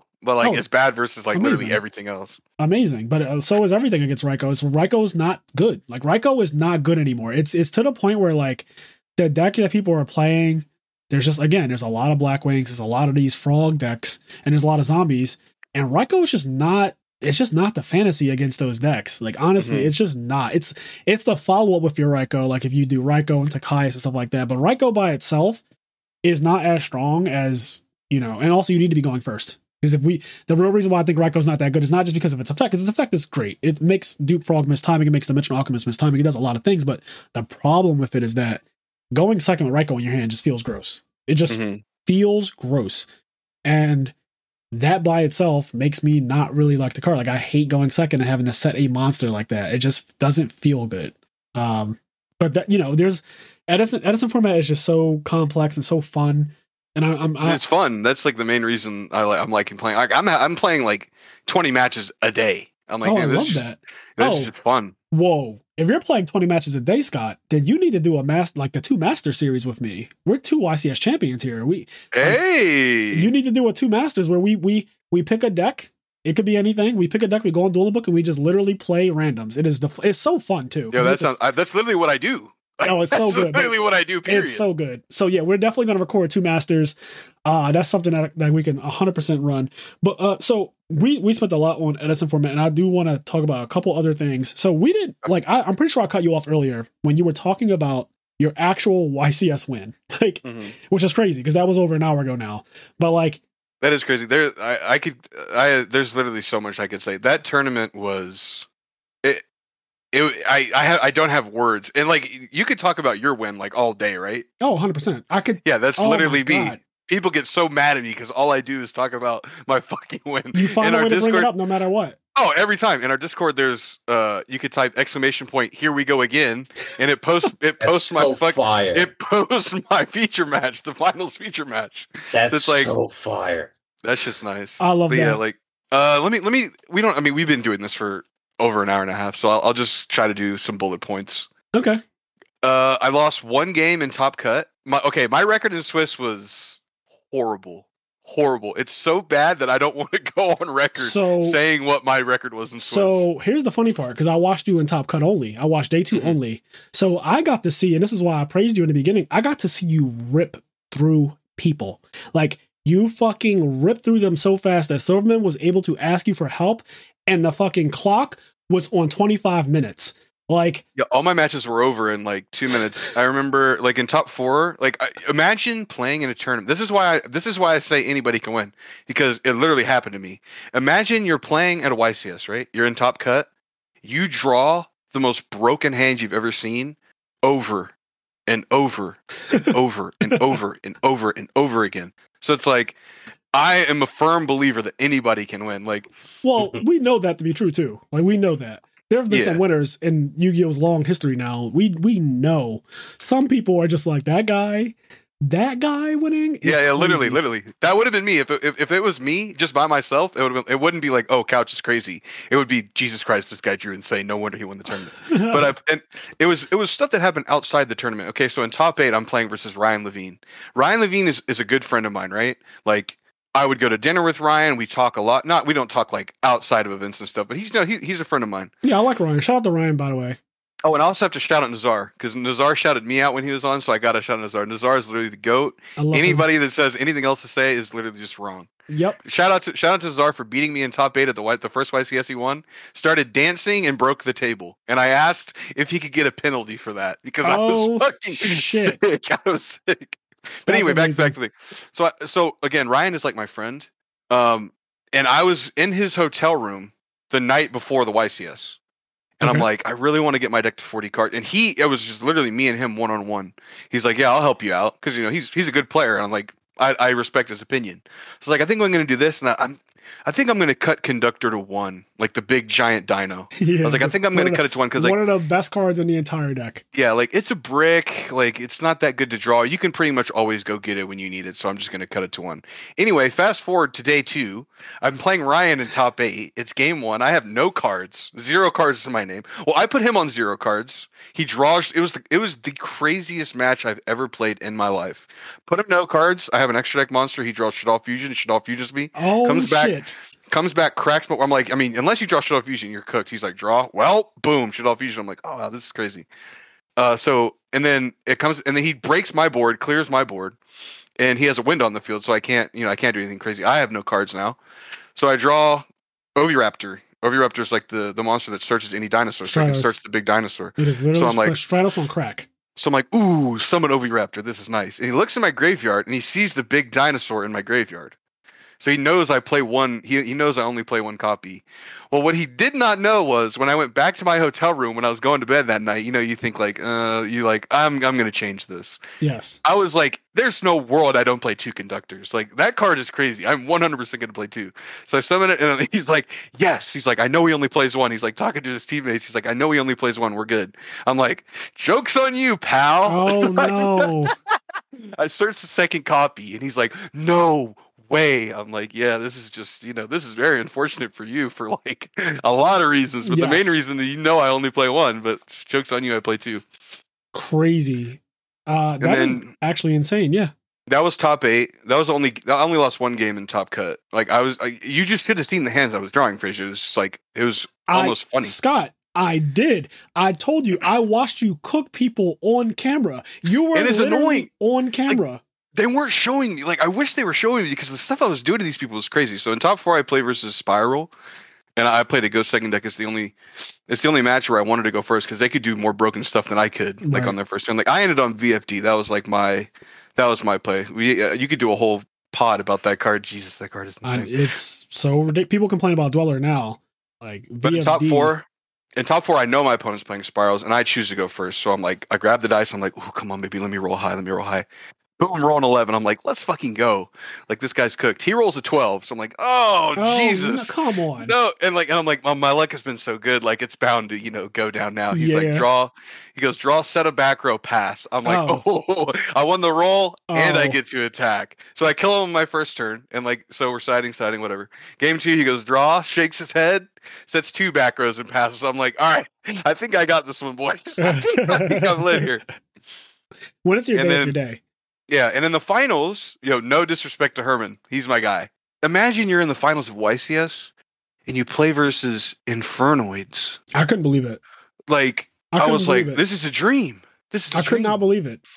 And he was also playing Go second, but I won the roll, and I made him go first. He sets 3 back row. I lightning storm him, kill him. It was just insane. So you had a dream like experience, which is that feels so good when you're just steamrolling through Top Cut. People don't know what's up, because like you said, the Dinosaur deck at that time was not perceived as the YCS winning deck.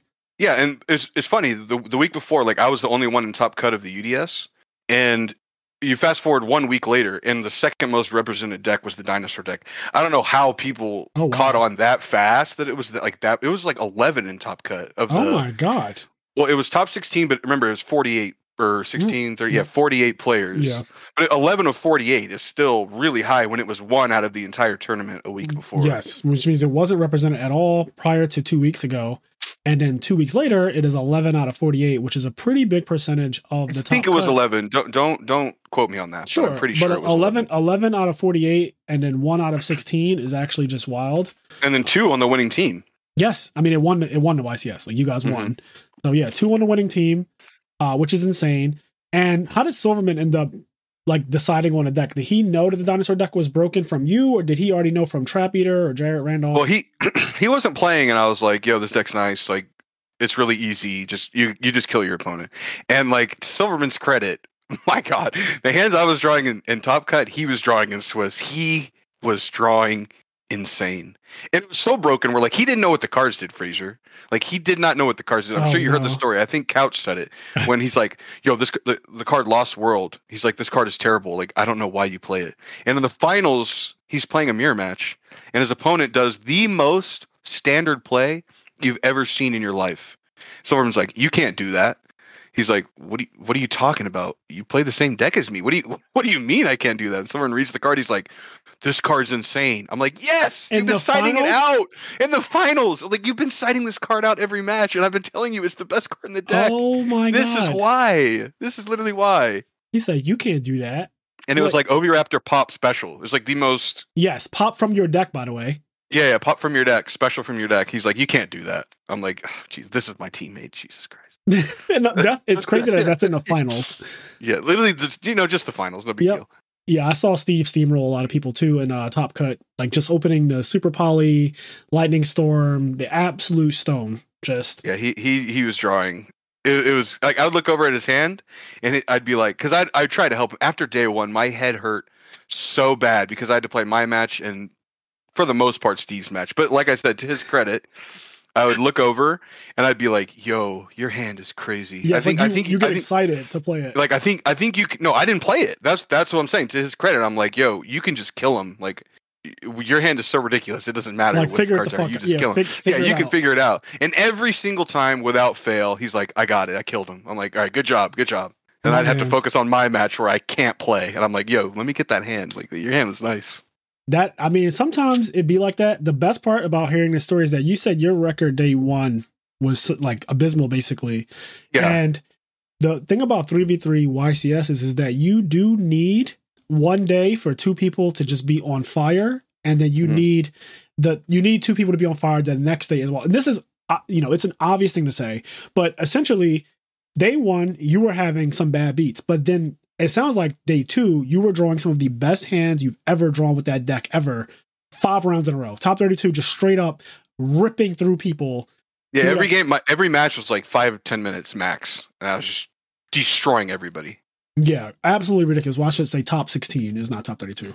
But top 16, you're just those four rounds, you are just ripping it. Like I'm drawing like the Silverman hand, you were drawing Steve's hands day 2. And that's good because sometimes you'll lose a round, but if your other two teammates win, it doesn't matter. It's great. It's a great feeling when like, oh, I lost, but like the other two people just scraped. They just absolutely scraped. Every single round, like I'm not making this up. Every single round was like either me or Silverman lost and Couch won. So basically it was a 2v3. Like either me or Silverman had to win our match and we won the match. Every time. And that's actually broken because I heard that Couch absolutely destroyed that event. Yeah, I owe him everything. I heard that he I need to just throw that out there. Ripped that event to shreds. He went undefeated day 1, I believe, something like that. He went undefeated, I mean. Yes, he went undefeated every round. The only round he lost was top 8. Yep. And then I heard that he only Couch, that is insane, by the way. Just by the fucking way.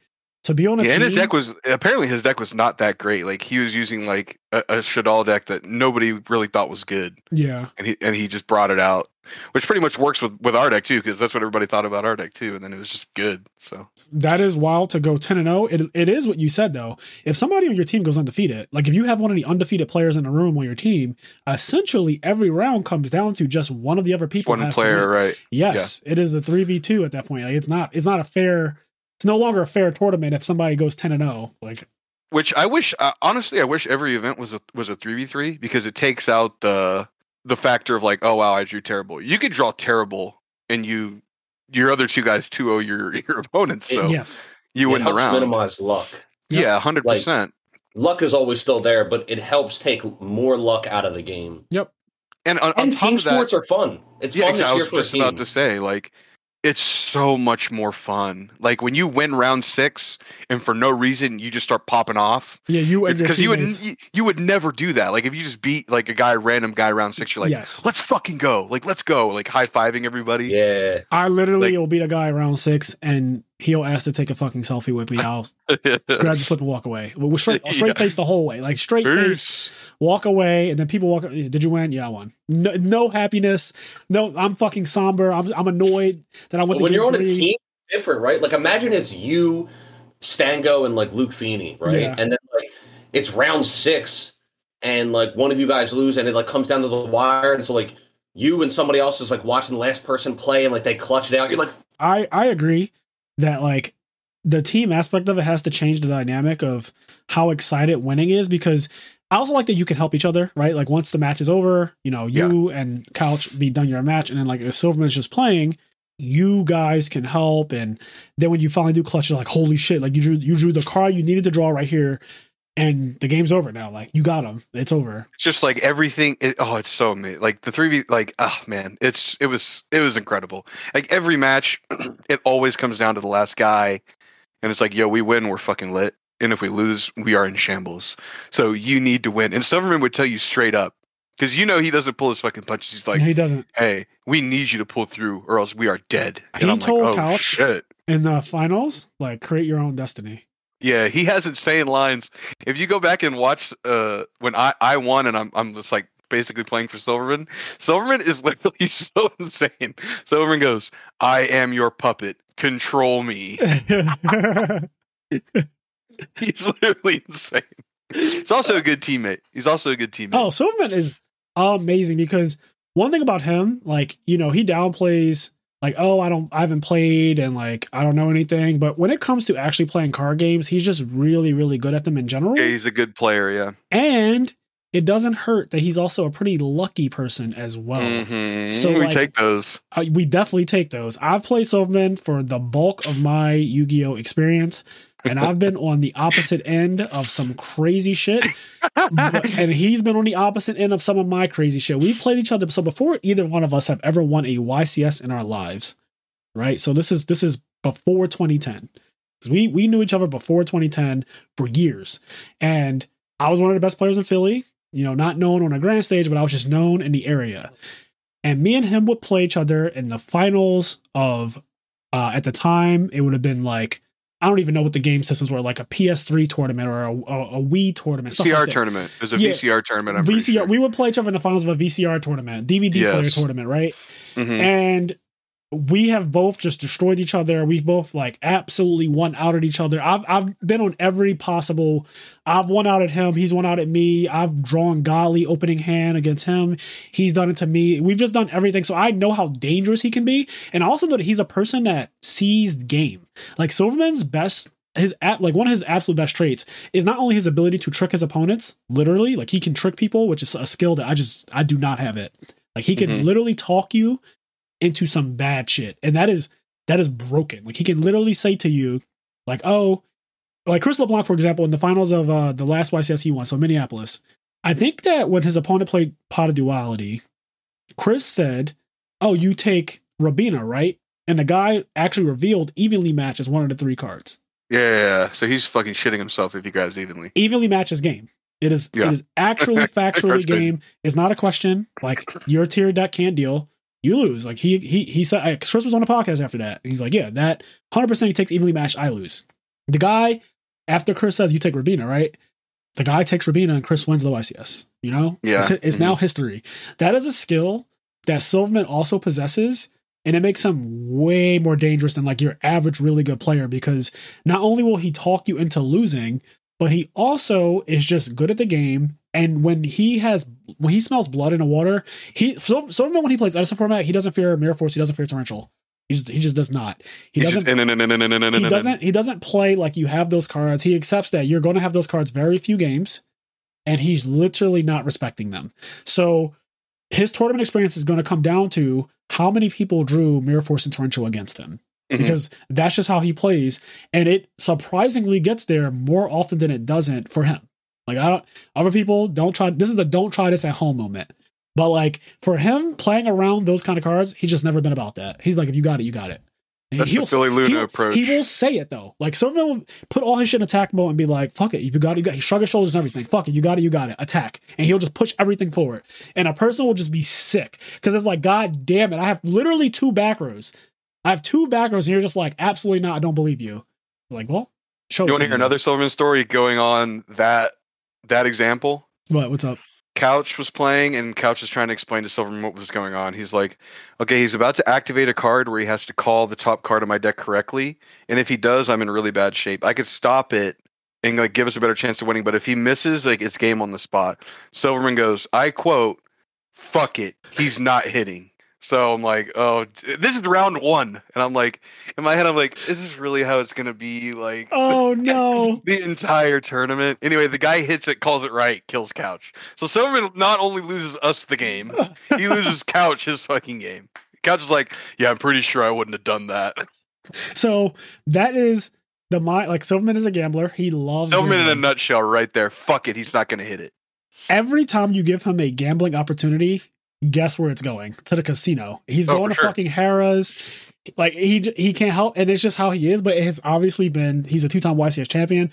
It has been a great success for him to be the way he is, and I enjoy him as a person so much. So he's the last member of your team, and he's not been on a podcast yet. So he's the last person from Gonna Finish that needs to be on the I Am There podcast, and I can't wait to have him.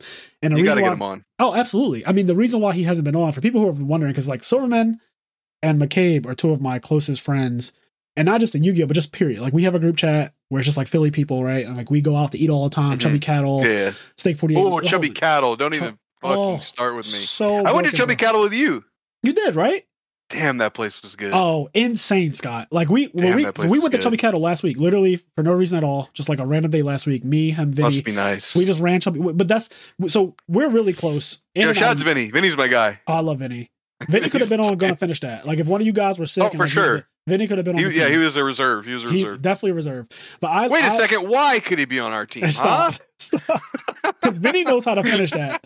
One thing about Vinny, 100%. one thing about Vinny, he knows how to finish that. So I just love like having those guys as close friends for pretty much honestly more of my life than not now because I'm so fucking old.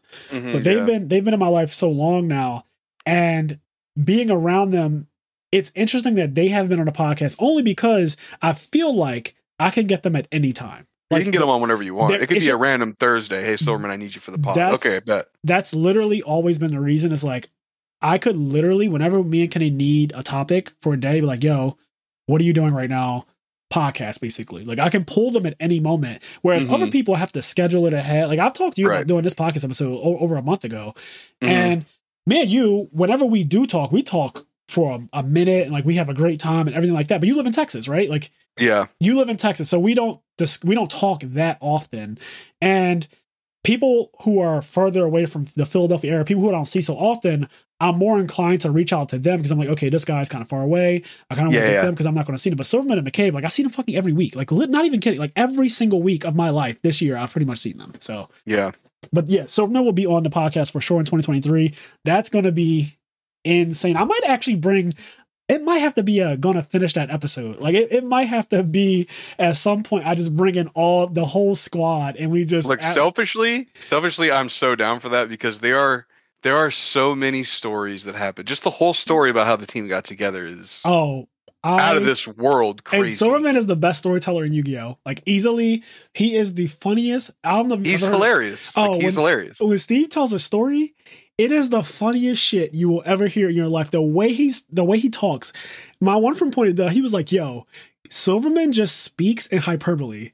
Like he just speaks in actual hyperbole. Everything he says is just hyperbole. It's so fucking funny. I'm laughing at it right now because like I'm just thinking about some of the stories that I can't even repeat on this podcast because they're so bad. I'm sure they're fucking horrible. Oh, canceled immediately. Like tonight. Yeah, immediately.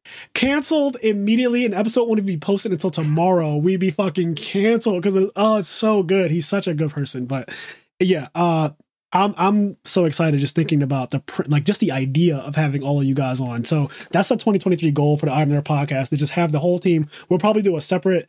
Maybe Silver will get his own episode because that would be fucking unreal to just not give him his own. But then we need to have. Yeah, Papa needs his own for sure. He needs his own because he has his own. He has his own YCS winner he got with the high roll deck Light Sworn way back in the day. And his deck was good though. He played oppression. His deck was really good. Ahead of his time. Steve has always been ahead of his time. Like he downplays himself a lot. Like he will say, I'm a rock or I'm not that Sometimes. And then he will also tell you he's the fucking GOAT, the best player to ever touch a card not close. Well, there you go. So sometimes he's like that, but a lot of times he pretends to be like, I'm shit. Yeah, I've heard I'm shit come out of his mouth. But I'm like, bro, you're never actually shit though. Fundamentals don't go away. Like, they don't go away. Some people are just killers. Like the second I started playing Edison format again, and I got the taste of sitting in front of a person and realizing, oh, wait, I'm better than you. Mm-hmm. Like, I'm actually just built differently than you are. And I'm going to win as a result of the fact that we are just built differently. Like, soon as I got a taste of it this year, I was like, oh, okay. Like, it's like riding a bike. It was just like riding a bike. Like, I just simply can sit down and outplay people. And by the end of the game, like, you look, it's like, this wasn't even close. Like, this game ended. And it wasn't even close. I had a match last week against a Blackwing player in my local. And it's so funny. He drew Whirlwind both games. And I 2-0'd him so bad. Like when I tell you, he won a die roll and opened up Whirlwind both games. So he got to go first both games. Let's be clear. Got to go first both games. A good start. Opened up Whirlwind and everything, right? Whirlwind set to with the Starlight Road and everything. And I just fucking and mind you, I just want to be clear. I did not draw Whirlwind in either game. I did not draw Whirlwind in either game. And I just 2-0'd him. And it's just like that feeling, knowing that if I had his hand, I would have 2-0'd myself. Like for sure. Yeah. After the game was over, I look at his graveyard, I spread his grave, and I'm like, oh, I shouldn't have won. Like I absolutely shouldn't have won. Like there's looking at your grave, there's actually no world where I win this game, but like I'm just built differently, and that feeling, there's nothing. That shit is like a high. It is an absolute high, and that's the reason why I'm still playing this format, is because it just feels good to outplay people and like win because you're better. Yes, that is definitely a thing in Edison. Yep. Okay, so let's transition over to, so yeah, you guys won. Congrats on that. I'm so happy that you're a YCS champion. It actually feels surreal. Oh my god, me too. Jesus Christ. Like, I guess let's get into that a little bit. How did it feel, Scott? Like actually winning a YCS? Like, did you have aspirate? Because you were around Billy Brick, right? One of the best players of all time. And you had a lot of killers. You had Chris Bowling at your fucking local. Like, your local was crazy. My local was, it was easily like not close to the best local level. Like you would walk into locals and it's like Billy, Philly, Ryan Spicer, Chris Bowling, Jason Holloway, like the actual goats of the game. Yeah. And they had, I'm actually a genius. Jason, but you go ahead. Hey, Jason has 16 tops and a win. I will let you have it, but Jason, I will defend my guy Jason. Jason also has, just because he's hilarious. He has an asterisk next to his name. Oh, Jason Holloway. Yeah, so like our local, so that local had a top 8 and a bottom 8. Let's just say Jason right now with the new time rules would be cracked. Oh, he would be nice. He would be cracked out of this world. Jason Holloway would be cracked out of this world in 2022. You get with the time rules. But anyway, you had a top half and a bottom half. Yeah, so at that local with like literal gods of the game, it was a top 8 and a bottom 8. And I wasn't terrible, but I wasn't as good as these guys. So I would, and the pricing was the same. So I would just lose every round, make bottom 8, win bottom 8, and win the box every week. Wait, what? Oh, you mean literally a top 8 and a bottom 8? Yeah, it was like a 40-person local. So it was like a triple box tournament. Like top 8 got 2 boxes and bottom 8 first place, and bottom 8 got the box if you won the tournament. So I dodged all the good players and I beat insane. All the shitters. Yeah, that's how I like accumulated a lot of cards. Like, so you sandbag then, right? That's the strategy. Oh, bad. I would lose. I literally would like sit down and just like, I would play, but I would just like lose. Scott, imagine me fucking doing that every week. I literally go sandbag for 3 rounds at my local, get to the bottom part of it, and then I'm playing with literal fish. Like, that shit would be so unfair. That is amazing. You are a genius for realizing how quickly that shit can be exploited. But go ahead. Yeah, it was nice. But yeah, like my area it's a really interesting thing. Like, I'm very lucky that I've been around the players that I've been around literally the entire time that I've played. Even now, like the friends that I have are legitimately the best in the game. Yeah. Like Billy was my best friend for, oh God, 5 or 6 years in a row. I saw him pretty much 3 or 4 times a week. We hung out outside of the game. Like he was my guy. That's how you know it's real. Still is my friend. But like, imagine, Frazier, I'm sure you know something like this. You go to your first local ever. My first local was the Light of Destruction sneak peek. And the guy at my local, like, I'm sitting there playing my Appropriate Exodia deck. I had just got back into the game. Appropriate Exodia. Frazier, put some respect on my deck, okay? One of my first Yu-Gi-Oh memories is I'm like, oh man, my deck's like really nice, my Appropriate Exodia deck, and I'm just like super shitter, like ass. And I walk past this guy, and he's got a Spirit Reaper. I'm like, oh, that monster doesn't die by battle. That gives me more time, more turns to draw Exodia. And I was like, hey, what do you want for the Spirit Reaper? And the guy's like, I don't know. And I was like, would you take $1 for it? And he looks at me, he turns, and he goes, you got a solid dollar? I'm like, yeah, I got a solid dollar. Here's the $1. So he takes it out of his sleeve and gives it to me. I'm like, ooh, let's go. That's like one of my first Yu-Gi memories. But anyway. Was this guy black by any chance? Did I give it away? Or anyway, got a solid dollar. But anyway, okay, so, and I'm like sitting there just like chilling with like the other shitters of the world. And Billy walks in, or at the time, I don't know who this is. And everybody's like, oh my God, Billy's here. Oh my God. And you know old Billy, right? With the long hair. Yes. Long hair. And he had a deck box on his belt buckle. He wore his he's like an anime character. Yes. He's like an anime character. And I'm like, yo. And in my head, I'm like, this guy's a fucking loser. He has his deck box on his fucking belt buckle. This guy's a god in here? Like, what? I did not know the story was going this direction. I had no idea. So fast forward, and then we start, I like to talk to people. Like, it's always been, I always want to like try to be the best that I can be. So like if people are like riding this guy, I'm going to be like, all right, cool. Well, this guy's clearly nice. And then, so yeah, from that point on, it was like every local was just like a top cut of an event. It's like, oh, Chris Bowling versus Ryan Spicer. Yes. Billy versus grand me. finals of an actual YCS right there, or actual like, SJC. It was, honestly, I'm just lucky, like straight up. I just got to surround myself with like really good players. You know what I think, Scott? I think that that's true for a lot of the people who are good at Yu-Gi-Oh! And who have like won and amassed a lot of tops and stuff like that. We're lucky because as you're telling this story, I'm thinking about it. So mine isn't necessarily as blatant as yours, but it is still broken when you think about it. So I'm surrounded by, unknowingly though, because at the time we were all no one, but like Silverman and McCabe. And back in the day when we all played, these are some of the best killers in the entire game of Yu-Gi-Oh! Like McCabe created the Gravekeeper deck, right? So like that deck got first, second, and third. Mm-hmm. It got first, second, and third. It's only YCS has ever been premiered at and played at, and everything. Like it is one of the best decks. And it's one of the best decks in the game's history just because of what it did at a tournament.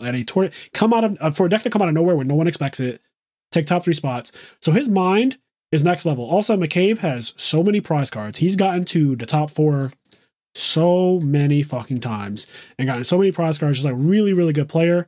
And then same thing with Silverman. Like he also has double-digit tops, 2 wins, but we didn't know when we were all really young that that's what the story at the time exactly that this is what we will become. But it's really lucky to be surrounded. And I'm also saying only those 2, but we also have other insane players who have double-digit tops. Like Tom Mack is from our local.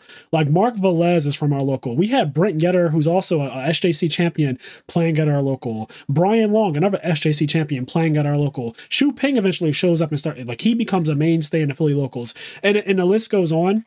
And like Furman and Christian, like all these people.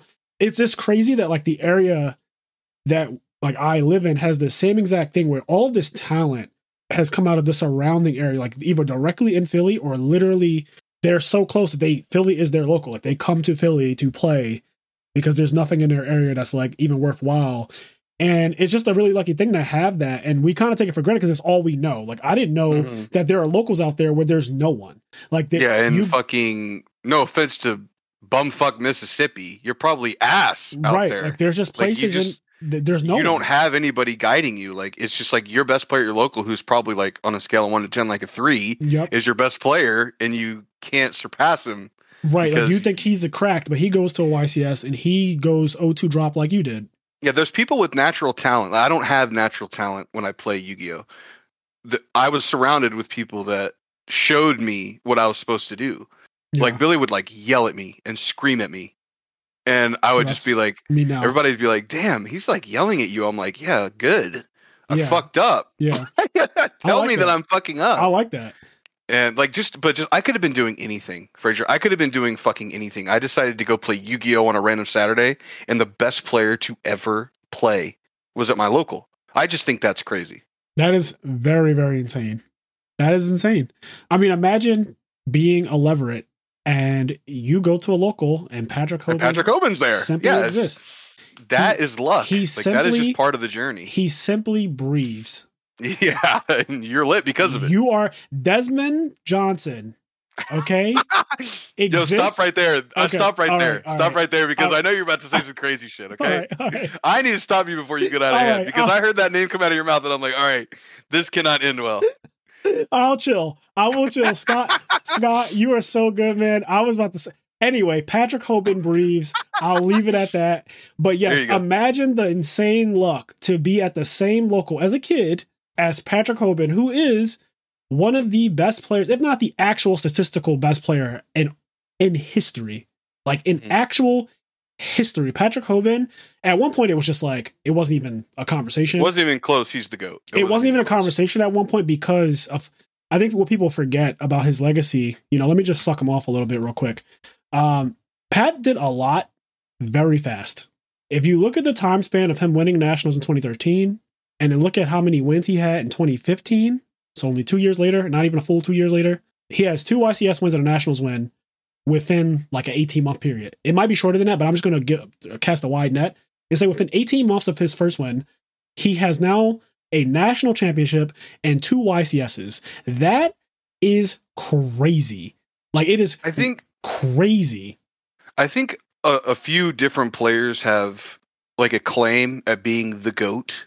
Yes. And Patrick's claim, in my opinion, is he's amazing. Obviously, you have to be good for Yes. to have all those accolades. But without Patrick, let's say Patrick never played, the game would never have changed. It never would have been like summon a monster, floodgate your ass. So that would have never happened. That is why I consider him to be, to this day, like the. Also, I didn't know that he made Chris LeBlanc's deck that just won the YCS like 2 months ago. I did not know until Chris LeBlanc told me. Like, Patrick Hoban built this deck the fact that he is still in 2022, his mind is still able to just realize this is how the deck should be built. This is what should be sided. This is what we should be doing with Ibly, like stuff that people just were not on. Like there's just stuff that people were still with the Jesse Cottons of the world. No disrespect to them, the Christian Arenas, the Hanis. Like Pat is still fucking insane, right? Like his mind is still just so crazy that even if he necessarily himself is not performing well, I think one of the scariest things about him as a player is what he has done to other people and what he has done to the game of Yu-Gi-Oh! And how you said it would not have changed to what it is right now. 2013 changed Yu-Gi-Oh! Like he changed it. He legitimately he is the progenitor of Yu-Gi-Oh!'s era right now. Like the reason why you want to go summon your whole hand, set a back row that floodgates your opponent or do it with extra deck monsters, the reason why that mindset exists is literally because of this guy. Like Japan wasn't even on that. The OCG wasn't even doing that. Like it's crazy. There's still acid building decks. I agree. It's kind of bizarre. You know, I agree, but it is insane that like this guy changed the actual game that we played for years up until that point. Like Upstart Goblin just becoming a card. Like it just wasn't, again, Control F, the top 16 decks of the actual Edison Shonen Jump Championship. Like Control F it. Yeah. And then type in the word Upstart. Just type in Upstart. Type in the word Goblin. Like there are certain things that just did not happen. It's actually crazy because you won't see Goblin for Goblin Zombie or Upstart Goblin, which is wild. Yeah. But like 2010, you could correct every deck list by just like putting Upstart Goblins in them and stuff like that. And it's just it is insane. Like you said, his claim is so absurd, not only because of how many wins he got, because like a lot of people have nowadays with how long they've played and everything, like a lot of people have a lot of wins and stuff like that. But if you look at how long they've been playing, like that should happen. Like after a while, I think like if you never stop playing, right? And it's been 10 plus years, you were already an insane player. You are going to rack up. The wins are going to rack up. Like I don't see Jesse slowing down. I don't see Chris LeBlanc slowing down. Those guys are just going to keep winning. Like they're good. Spoiler alert, 2023, they're going to win more YCSs. That's just reality. Yeah, like, Jesse might be the GOAT now. I don't want to call him the GOAT now because there's going to be a time where it's just like he's the GOAT for sure when he has 7 or 8 wins in like 5 years. That day is or whatever. So I'm I'm very biased. Billy is the GOAT in my eyes. Yep. And because I got to watch him play every week, and the ways that he would beat people was just like you could just tell he was different. He was built different. Yeah. Some people just are. And I agree with you. Billy is absolutely ridiculous. Yeah, like, so I'm a little biased there. I think Patrick is also crazy. Like if I had a top 3, it would probably be like Billy, Patrick, and Jesse for now. But Jesse's going to be the fucking GOAT. Like yeah, where Billy's technical play is like god tier, right? Like he's a god tier. When he's dueling in the game, he is fucking absurd, right? Patrick Hoban is the exact thing. Deck building. It is apps. I don't think we've ever had a deck builder that is on Patrick's level, and I don't think we've ever had someone who literally has changed the entire game, and it has not reverted since he started fucking topping. Like, top this event, win this event, and the game just changes, and his deck building constant. Like, how many winning decks has this man created? He's still doing it. Like, it's that. So they have like these 2 crazy skills. Like one of them sits down and you're going to lose because he's actually just fucking better than you. Not to say that like outplay you. He's actually going to outplay you. And the crazy part is at one point Yu-Gi-Oh! that was more important than your deck. Clearly, because look at Edison's top fucking 16 deck list, right? Like, yeah. And look at the players. Look at the players that did well. Right. Jeff won. Billy was top 4. Right. That's all I really know. I'm guarantee if I went back, I'd find some more names. There are definitely people who topped that event who were good people, like good players and everything like that. But that's what it was back in the day. It was technical skill. play mattered so much more. And then the game shifts. And a new skill is required to be the best. And there's a dark period where Patrick is literally topping or winning everything with his little posse bot. Like, it's not just him. It's him. It's the Hobots. It's Patrick and the Hobots. It's him and the Hobots, right? They're winning every single thing. My bad for interrupting, but that just reminded me of what I used to call Silverman's crew when I was like really little, because I used to go to alternate universes, AU. And Silverman was like by far clearly the best person. Yep. And he had like this little posse of people that were just always around him, and they would always do well because they just like did whatever Silverman told them to do, and they were like also did really well. And I used to always call them Silverman and the Silverines. Oh, that's nice. Silverines, I love it. I used to just call them that all the time. It was great. Yo, the Silverines is amazing. I remember you telling me that, and I could not look at them the same after. Like, I always just saw them, and I'm not going to name the people who they were, but they were literally mini Silvermans in stature and everything. They literally that's what made it hilarious, is that they were just shorter, younger versions of him, like replicas, actual fucking replicas. And so when he called them the Silverines, I lost it because he just said it casually. Like, one day we were chilling in Kenny's basement and he just mentions them, and I'm like, who the fuck are you talking about? No, I said it as if you should know what I'm saying already. I was like, who the fuck are the Silverines? And he's like, like the crew that follows Silverman around. They're like conjoined at the hip. And I was like, you mean? And then I just said their names. He's like, yeah, them, whoever they, like the Silverines. I was like, yo. So Billy, Pat, Jesse, I also think Christian might, like, because I'm a big believer that he could just win 2 in a row. Like, it could be the next 2 events. Well, he tops every event. Could just, he has like 24 tops or something ridiculous. It could, any tournament, right, could be his. That's a crazy, him and Jesse have like I think him, Jesse, and Hani, honestly, they all have this thing where any tournament, right, could just be theirs. Like, any one of them. They top literally every single fucking tournament. They just need like that shed of luck that it takes to win. You have to be lucky to win a tournament. I tell people this all the time. Like, do not think that anybody who's ever won a Yu-Gi-Oh event did it all because they're just better than everyone. That is not the case. You still need luck with the best deck and with the best technical play.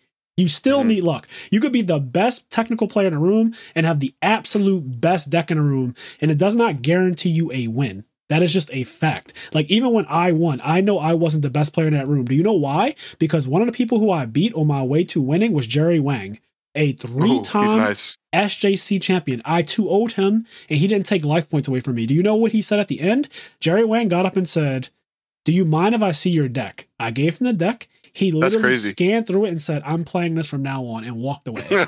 He also called a judge on me when I royal tributed him and I didn't have a hand, and I dropped his entire hand. It was like debris, titanium, of course, Lone Fire Blossom, pot. Like, he had a hand. I dropped all of his cards and left him with Pot of Avarice. And he calls a judge. And he's like, "I just want to know if he can legally activate that card without having a card in his hand." And the judge is like, "Well, why wouldn't he be able to?" And Jerry was like, "I just want to make sure. I just want to check because it matters a lot." Man. It's either I die or I don't. This matters a lot. And the judge is like, "Yeah, he absolutely can play that card with no cards in his hand." And Jerry's like, "Okay," and he just gives me a handshake. Before you won, I was playing in a local, and I just playing versus a random guy playing Gravekeepers. But this is before Recruiter. This is when the deck was like not playable, right? And he royal tributes me. And I'm like, "Oh, what does that do?" He's like, "Oh, you discard your entire hand, or you discard all your monsters." And I picked it up and I read it. You said it right the first time. Yeah, pretty much. I picked it up and I read it, and I turned to Billy and I'm like, "Billy, is this a real card?" He's like, "Yeah." I'm like, "This is a create a card." I was like, "Why does nobody play this?" Yeah. He's like, "Oh, it's just not that good." I'm like, "It's not that good. He just 4-for-1 me." What do you mean it's not that good? And the next thing I know, that card's crazy. Yep. The card is literally, so it's funny because Gravekeepers become like, it becomes tier 0 for the event that it premiered at. Talk about a fucking auto win button. Tier 0.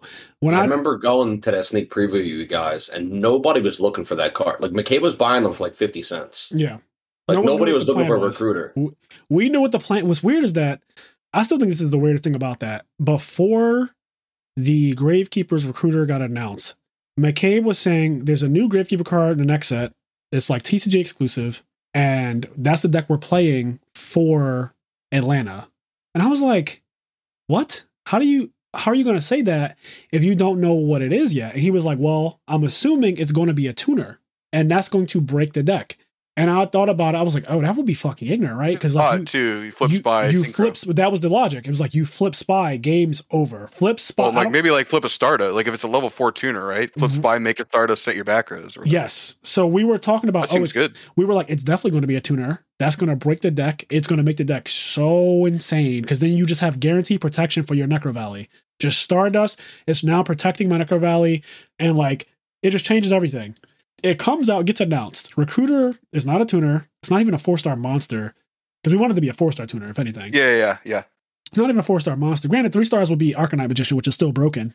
But like, I didn't think about that. 4 stars is just not okay. Anyway, so it comes out.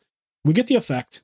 And we're still keeping it under wraps that this is the deck we're playing. But I'm getting shaky about it. And he's like, oh, it's actually insane. Yeah, trust. And we're still playing the deck. It's actually insane what it does. And I was like, all right, let's start running. This is back in AIM days. Like, I don't know if you guys remember AIM Instant Messenger. AOL Instant Messenger was a lifestyle for us back then. Okay. This is how old I'm finally giving you guys some insight on how old I actually am. But this is the AIM days. Hold on. What was your AIM username? I gotta hear your AIM username. I be trolling. Oh, that's not even bad. Yeah. It was a lowercase I. Mine was. Yeah, go ahead. Mine was Dirk Freak 321. I'm from Dallas. My boy Dirk. You know how we get down here. I know how you guys get down there. Philly's also crazy as hell with our sports fans and stuff like that. But yeah. So back then he was like, "Yo, Recruiter is still the play. It's not even a question. Like this is the best deck." I tried playing at the time I was on Plants. Like, just to be clear, I was on Plants. I was like, Plants is the deck that just won the last tournament, which was in Philly, I believe. It was a SJC. Oh, what good timing! Yes, I guess it was a YCS. It was a YCS in Philly. McCabe actually got 3rd playing X Sabers. So at this time, he's like catching up to Silverman and Tops, or if not already surpassed Silverman and Tops. He just doesn't have the win yet, but he's like ripping the scene in 2010. Like McCabe topped a couple times in 2010. I was like, holy shit, I don't know if I trust this deck. Like, this seems really weird. Plants just won, and like Plants is really, really good. Pot of Avarice, mind you, it's crazy to think that I was the guy caping for the Raikou deck, and now I fucking despise it. Right? Like, I am so against it. But we played a couple matches, me playing Plants and playing the Gravekeeper deck, and I could not win a single game if I constructed my hand. I could construct because I got to a point where I was like, fuck this. How about I just pick my 6? You have to draw Trunade or else you can't play, right? Well, the Trunade wasn't played, though, unfortunately. Trunade just wasn't played. In the Plant deck? It was not played. Was it heavy? Was heavy legal? I think heavy was legal. Because we played double Starlight. Heavy then. We played double Starlight Road is the problem. And ooh. Yes. And Solemn Judgment. So like Heavy Storm is actually a death sentence across the table. Like every game want you to draw heavy. Like I want you to draw heavy every single game. Because one of 2 things is going to happen. Either you're going to heavy into a Starlight Road or you're going to heavy, and then after you heavy, there's no deck back then that did anything too crazy. So for the rest they had to kill you. For the rest of the game, I'm going to set every trap, and the deck played 12 monsters. So the deck is just traps. After you do that Heavy Storm, that's it. Like the game ended, every round ended the same way. Either Royal Tribute and like you lose, or Heavy Storm hitting, like actually resolving or not resolving because of Starlight Road or Solemn Judgment, and then you lose that way. Like, it was just the same thing every round. Like the deck went 10-0 in Swiss. Like it wasn't me or McCabe, was a guy at our local who actually got the deck from losing to it. Like he didn't have that was Ronald Mack, right? Yes, he actually got the deck list because McCabe and him used to play for money. And he essentially that's nice. He recreated the deck basically from losing to it. Like, all right, well, this deck fucking... Shout out to that guy. Did he? So he wasn't with you guys? No, he was not actually with us. Like when we booked our flight and hotel, and like he's not actually he's from Philly, from the same local. We know him very well, but he is not actually with us at this tournament, right? So he's like on his own accord. He's doing his own thing. We didn't even know that he was playing that until he starts ripping the tournament. He goes undefeated in Swiss. So the deck went undefeated in Swiss, takes first, second, third, all prize cards, come home. Like, so crazy. Like, absolutely insane, right? But I still had my doubts, and then I couldn't win a game. I constructed my hand, still couldn't win a game. And it got to a point where it was like funny, so I switched to X-Sabers. I'm like, okay, let me play your deck. Like, this is McCabe's deck, the X-Saber deck. I'll play your X-Saber deck, and I'll fucking for sure cream you. Couldn't win a game. I was like, what is going on? Why is this deck seemingly so unbeatable? I'm going fucking, I don't know, like Boggart Knight, Paschal, Fall Troll, and he's just like, I'm gonna Book of Moon your Paschal. Game's over. I have a set spy. I'll just Book of Moon your Paschal. I have a it's about to go down. I have a Necrovalley on the field. Nothing on your field can beat a spy. 2,500 defense. You can't beat it. The game's over.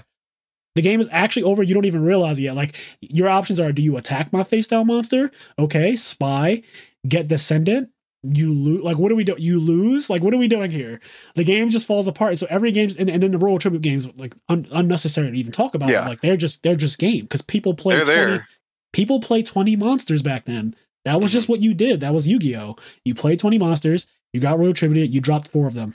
Normally. Like, it's just a normal thing to have happen. Yeah, I just didn't believe, but lo and behold.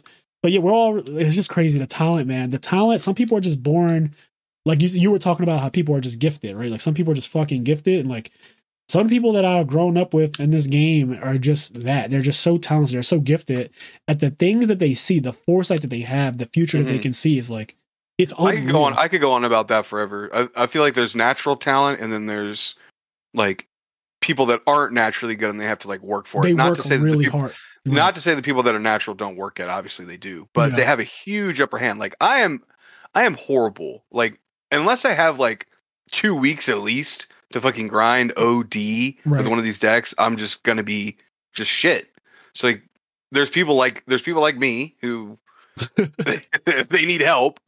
And then there's like, I had a friend that would just like pick up a deck he's never played before and top a regional. He's just naturally good. You know who's else like Sam Pedigo was like that, right? Sam Pedigo? Sam was naturally good, but he was also the hardest worker like you've ever seen. That's I remember Sam made spreadsheets and shit like that, didn't he? He was ahead of his time, and he was a boomer even all the way back then. Even when he was like 22, he was a fucking boomer. Yeah. But Sam, I'm playing at a region. Sam had just started playing, right? And for people that don't know, like, he's not I don't think he's like a really well-known, like, he was old school guy.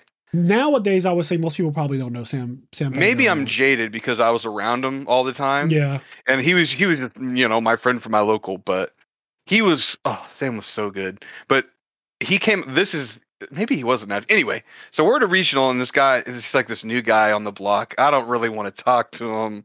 I don't really want to fucking deal with this guy. You're like me. I'm just naturally. Like, I'm just trying to duel and then get out. I don't like change. And he knows, like, me and Billy were like, oh yeah, me and Billy. Oh, you're from Texas, so me and Billy, like, yeah, I know. You got the red hoodie on his fucking look. Oh yeah, I'm looking nice, but like, me and Billy were like probably the 2 best players at the local after like a certain time. Yeah. And Sam did what I did. He kind of like tried to get in with us, and at the time I'm like, oh god. And you knew it. You fucking knew it, and you hated it. I knew it. And I did, because he played, like, the joke, even before he was like in our squad, he played so fucking slow. Like, Billy played it one time, and Sam draws to 3. I'm not even trolling. He sits there for like a minute straight, and then he goes, Boggart Knight, another monster, Fall Troll. And Billy's like, what took you so long? He's like, I'm thinking where I want to go at the end of the combo. The way that Tom, so he would fucking talk. Sam would I hate that only because if you're going to do that part first. Like, just get it going. Get that part out the way, and then start thinking afterwards. I actually coach my friends on this in the game. We play DC deck building, and there's these times where they'll just hold. If you don't know what DC deck building is, it's like Ascension. You like buy cards, stuff like that. So they'll have cards in their hand that they should just be putting on the table instantly. Like, this is the situation. You're not, because in that game there's no opponent either. Like, you don't really have an opponent technically. So I can't play a trap card. I can't interrupt your play. Right. So basically, if I have no back rows and I just have a Colossal Fighter in attack mode, and you drew to 3 and your hand is Boggart, Paschal, Fall Troll, I understand that you're trying to I understand that you want to know what the line is once you summon all 3, because you're going to, but start off by summoning all 3. There's no Yeah, world like- where you're not going to do that. Just start off by doing that first, and then think. Yeah, I'm surprised you brought up Sam. I have so many things, but I was at a regional and he's like, "Hey," because Sam has a really deep voice. He's like, "Hey, man, what's your record?" I'm like, "I'm doing pretty good." I'm like, I was doing pretty well at the time. My record doesn't matter. And he's like, "Yeah, I just lost my third round. My opponent flipped solemn judgment, and I tried to trap stun." And in my head, I'm like, "Get away from me! Right. Just get away!" This from is so me. funny because Sam ends up being like a really good player too. Like really fucking good. Like he And- doesn't get his flowers. He and was Sam is fucking also good. like we're talking about him now. He is one of the most polite people I've ever met. Oh, he's a really good dude too. Almost to the point where it started to disturb me a little bit. Yeah. I started to say to him, because I remember we would talk every event. Like every event, at some point, me and Sam would talk. I think he used to write for ARG or something. I don't know why. He but did, yeah. Okay, I'm like, why do I feel like Sam was on my team at some point? So at some point, we were He both won the like, YCS on ARG, and he was wearing his ARG shirt, and they made him cover up the logo with like if you go, Wow. it's really funny. If you go back and look at his photo, yeah, it's like him, and they made him hold something random. in front of it. They're like, put this in front of your it's like a binder or something. So Right. It's like holding up the trophy. It's really bizarre. Yes, I remember that. That was a dark time in Yu-Gi-Oh's history. Jesus. It was. But Sam is one of the most polite people. It started to literally disturb me because I was like, did you maybe like, I don't know, do something really bad in another life and this is like your redemption arc because you are way too nice. Like, I'm not gonna say what I actually said because it's bad. Like it's real bad what I actually said. I named something that I think he like could have done in a past life that he's atoning for now. But I was like, are you this H guy reincarnated? Jesus, and my like, goodness. And like you are now trying to atone because like you are so outrageously nice and just such a good person, like on the outside, right?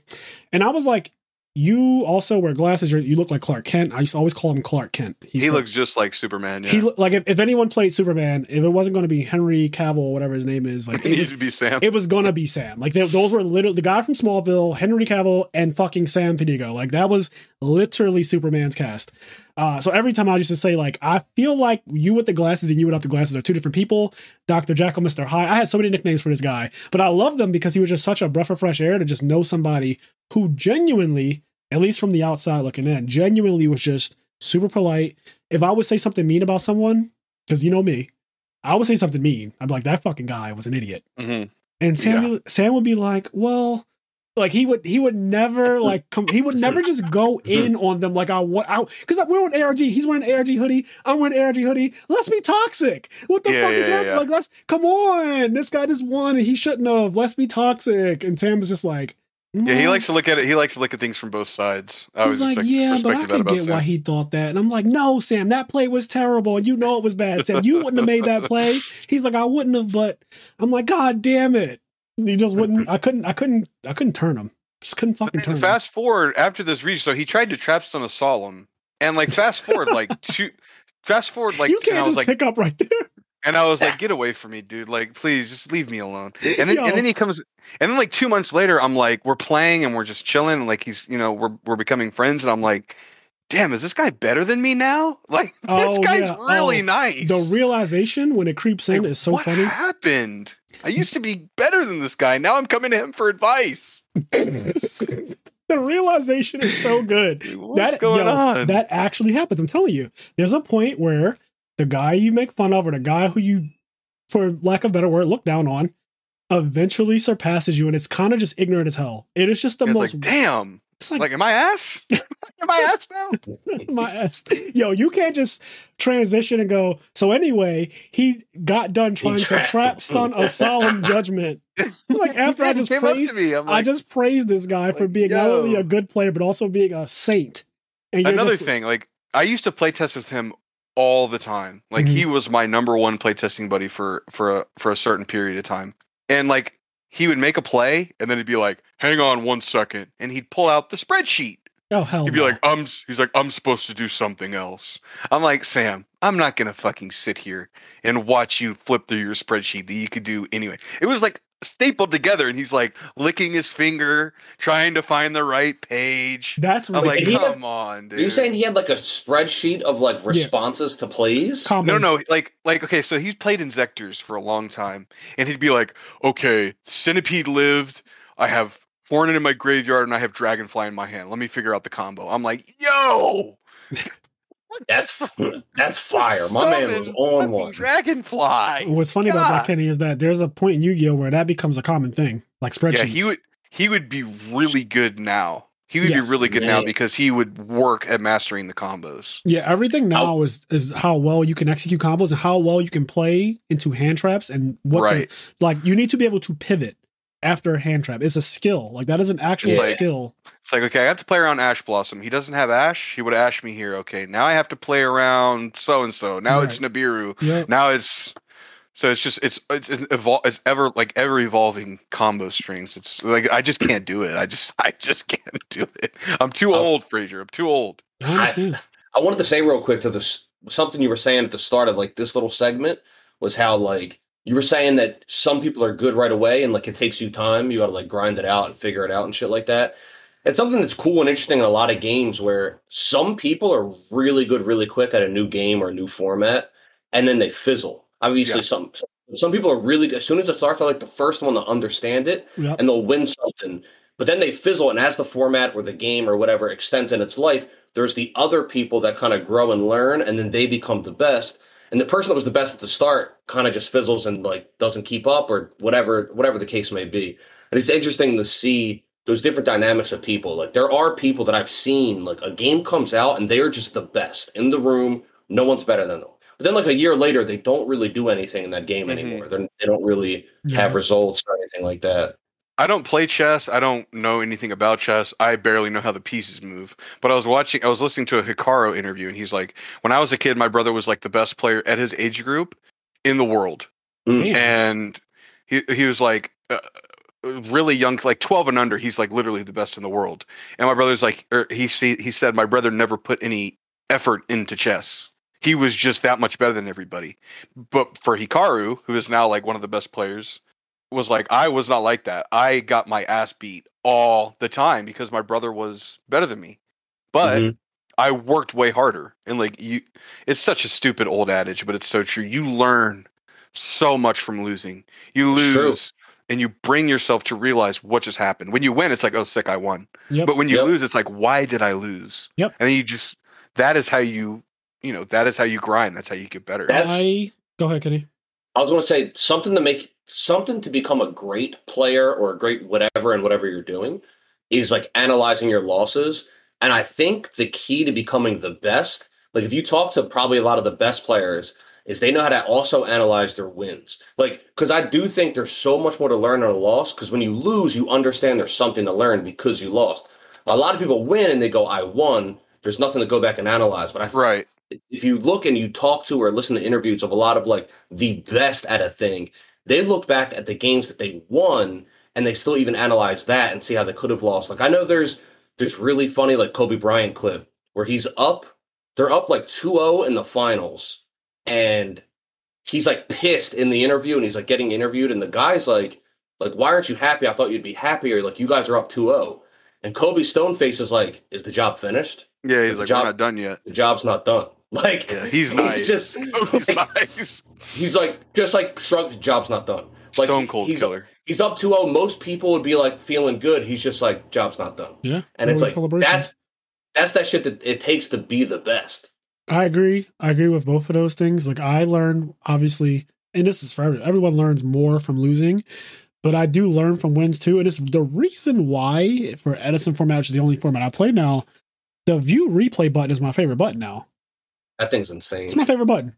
Because the only reason I go back and see that is if like I want to see if my opponent fucking ripped it on me. That's like the so I go back win or lose because I mainly do it for the video, like the master and the pupil when we do that. The content, yeah. I do it for the content, but I also do it for my sanity too because I like to know if I should have won or lost the game as well. So I go back and kind of replay it if he played it differently in my mind.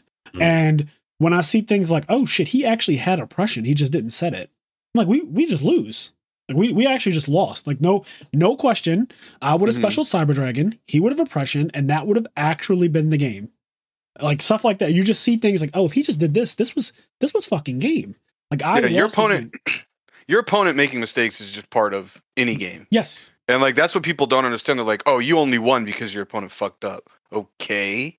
Like, am I gonna play versus like the best player of all time every round? I tell people that all the time too. Like mistakes are part of it. Like you're gonna make mistakes. Everybody makes mistakes. Literally like, everyone. It's literally misplayed human nature. We've misplayed Master and the People. There's an episode where we played. This is the second time we played Black Wings. So this is on our Patreon.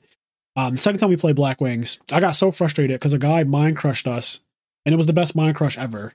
But like, and at first, Stango, like Kenny's cousin, he thought that the guy like outplayed us or like did something really good. And I explained to him after the match was over, I said, he did not outplay us. I want to be clear here.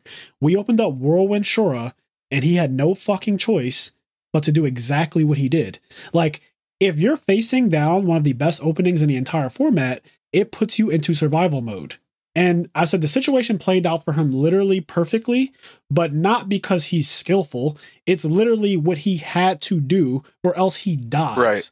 It is literally nothing. Like I said, if you were in the same situation, you would have done the exact same thing because you didn't have a choice because I put you in such a shitty situation. So I was explaining to him that, and like when we watched a replay and stuff like that, there was a game where we played against a guy and we get him to a point where we have Whirlwind and he just attacked us for a lot. It's like his last stand. So his field is Goyo Guardian, Bora, and Magical Android. But he's made his play. He's pushed. He has no cards in. He's top deck. His pants are down. Yeah. He has no cards in hand. He has one back row, right? He has no cards in hand. One back row is Goyo, Magical Android, Bora. Our field is Whirlwind, and we have Heavy Storm in hand with Sirocco, Blizzard, Bora, and Gale.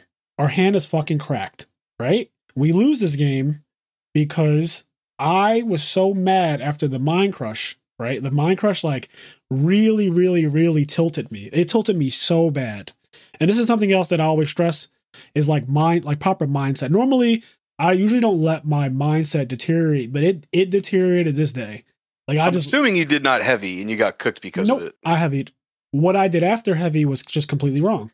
So I should have gone heavy, summon Sirocco, summon Gale, half your guy, so half your android, kill your Bora, make Dark End, send your Goyo Guardian. You are now top decking.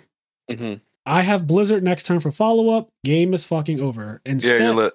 Instead, I did some like really rash play where I just said some pump nonsense. I did. I went summon everything, pump, kill Goyo, set. I believe it was set D prison. He goes draw Gale, and we were so low that we couldn't survive because Gale's. You only had one D prison, yeah. Gale's going to half a guy, and then Gale's going to like the other guys go like Android and Bora are still in the field. Yeah. And no matter which one he attacks with the Gale half, we're dead. And so we end up losing the game that was 100% unlosable if I just play correctly. And I had to reassess, like that wasn't even just a misplay. It was also just poor mindset. Like I just wanted to rush the game to be over because I was like, well, we still win anyway. We have so much over this guy. He's top decking. And it was like, well, you didn't consider his outs. Like he could still draw things that will kill you. Like brain control also was game. Like the one D prison is not stopping from like brain control is going to kill you too.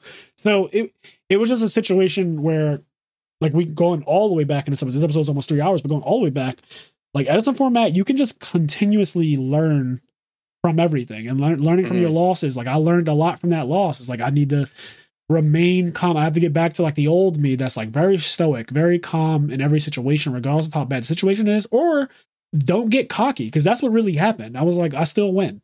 Like I still have my hand is still cracked out of this world. Like I still win the game. And also just to correct the story because I'm realizing I did not have Bora. So my hand is Sirocco, Gale, Blizzard, Heavy Storm. I'm pretty sure is what it was. But yeah, you just clear all three of his monsters. He's top decking, and you said D prison. What the fuck is like he draws? So he goes draw Gale, half Dark End, attack D prison. To attack D prison, yeah. Yep. Summon Blizzard, kill you. Game's over. Handshake. Yeah. It was very simple, but like in that moment, I was so heated and so annoyed.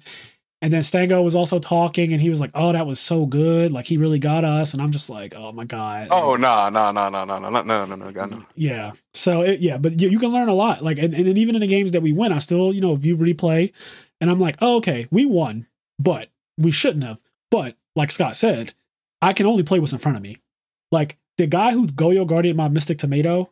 Like I can only play what's in front of me. Like that's the decision he made. Like, hey, I can't play for me and you. Like, I mean, like that's boring. I can only do so much. That's also one of the best feelings when you're like, I am fucking cooked. All he does is do. Oh, wait a second here. Hold on, he just fucking punted nicely. Now I'm looking at a shot. He's throwing. I love it. Honestly, or like when you're in Discord and you're sharing your screen and like your opponent makes a play and somebody else in the Discord is like, your opponent is ass. Your opponent is ass. They start losing it. Oh my, what is going on? What is going on? I'm like, calm down. This is just what's meant to be. He fucked up. Yep. He just makes Brio pitch his hand and kills you, and he doesn't even see it. Yeah. Oh, I love it. That is we on this podcast honestly haven't talked enough about that feeling, but that is one of the most underrated feelings in Yu-Gi-Oh! Is seeing game on the other side of the field and it not happening. Like, yeah, you see it. Think about how many times you've done that, right? Like you've like this is why Yu-Gi-Oh! Is so much better now. Where like let's say back in the day where there was no dueling book, there was no Discord, you can't share your screen. You make a play, right? Yep. And then if nobody was there to say, hey, you could have done this and this, you never would have known that you had a better play. Never. It's lost in the abyss, and you're just like, damn, I lost because of X reason, X, Y, and Z. No, you lost because you fucked up. That happens all the fucking time. It does. And now it gets caught more. It gets caught way more. Yeah, that's true. Information is made, and this is something that we do talk about often. The average player now is better than the average player from 05, yes. Right? Like 05 players. If you take me and you stick me back in 05, I'm the greatest player you've ever seen. You're the greatest player of all time. It's not even close. You would literally ruin. You would be considered. I just roll everybody. You win every tournament. You win. You always have the best deck. You always have the best deck. You win every tournament. The ban list is going to be way different. You're also rich.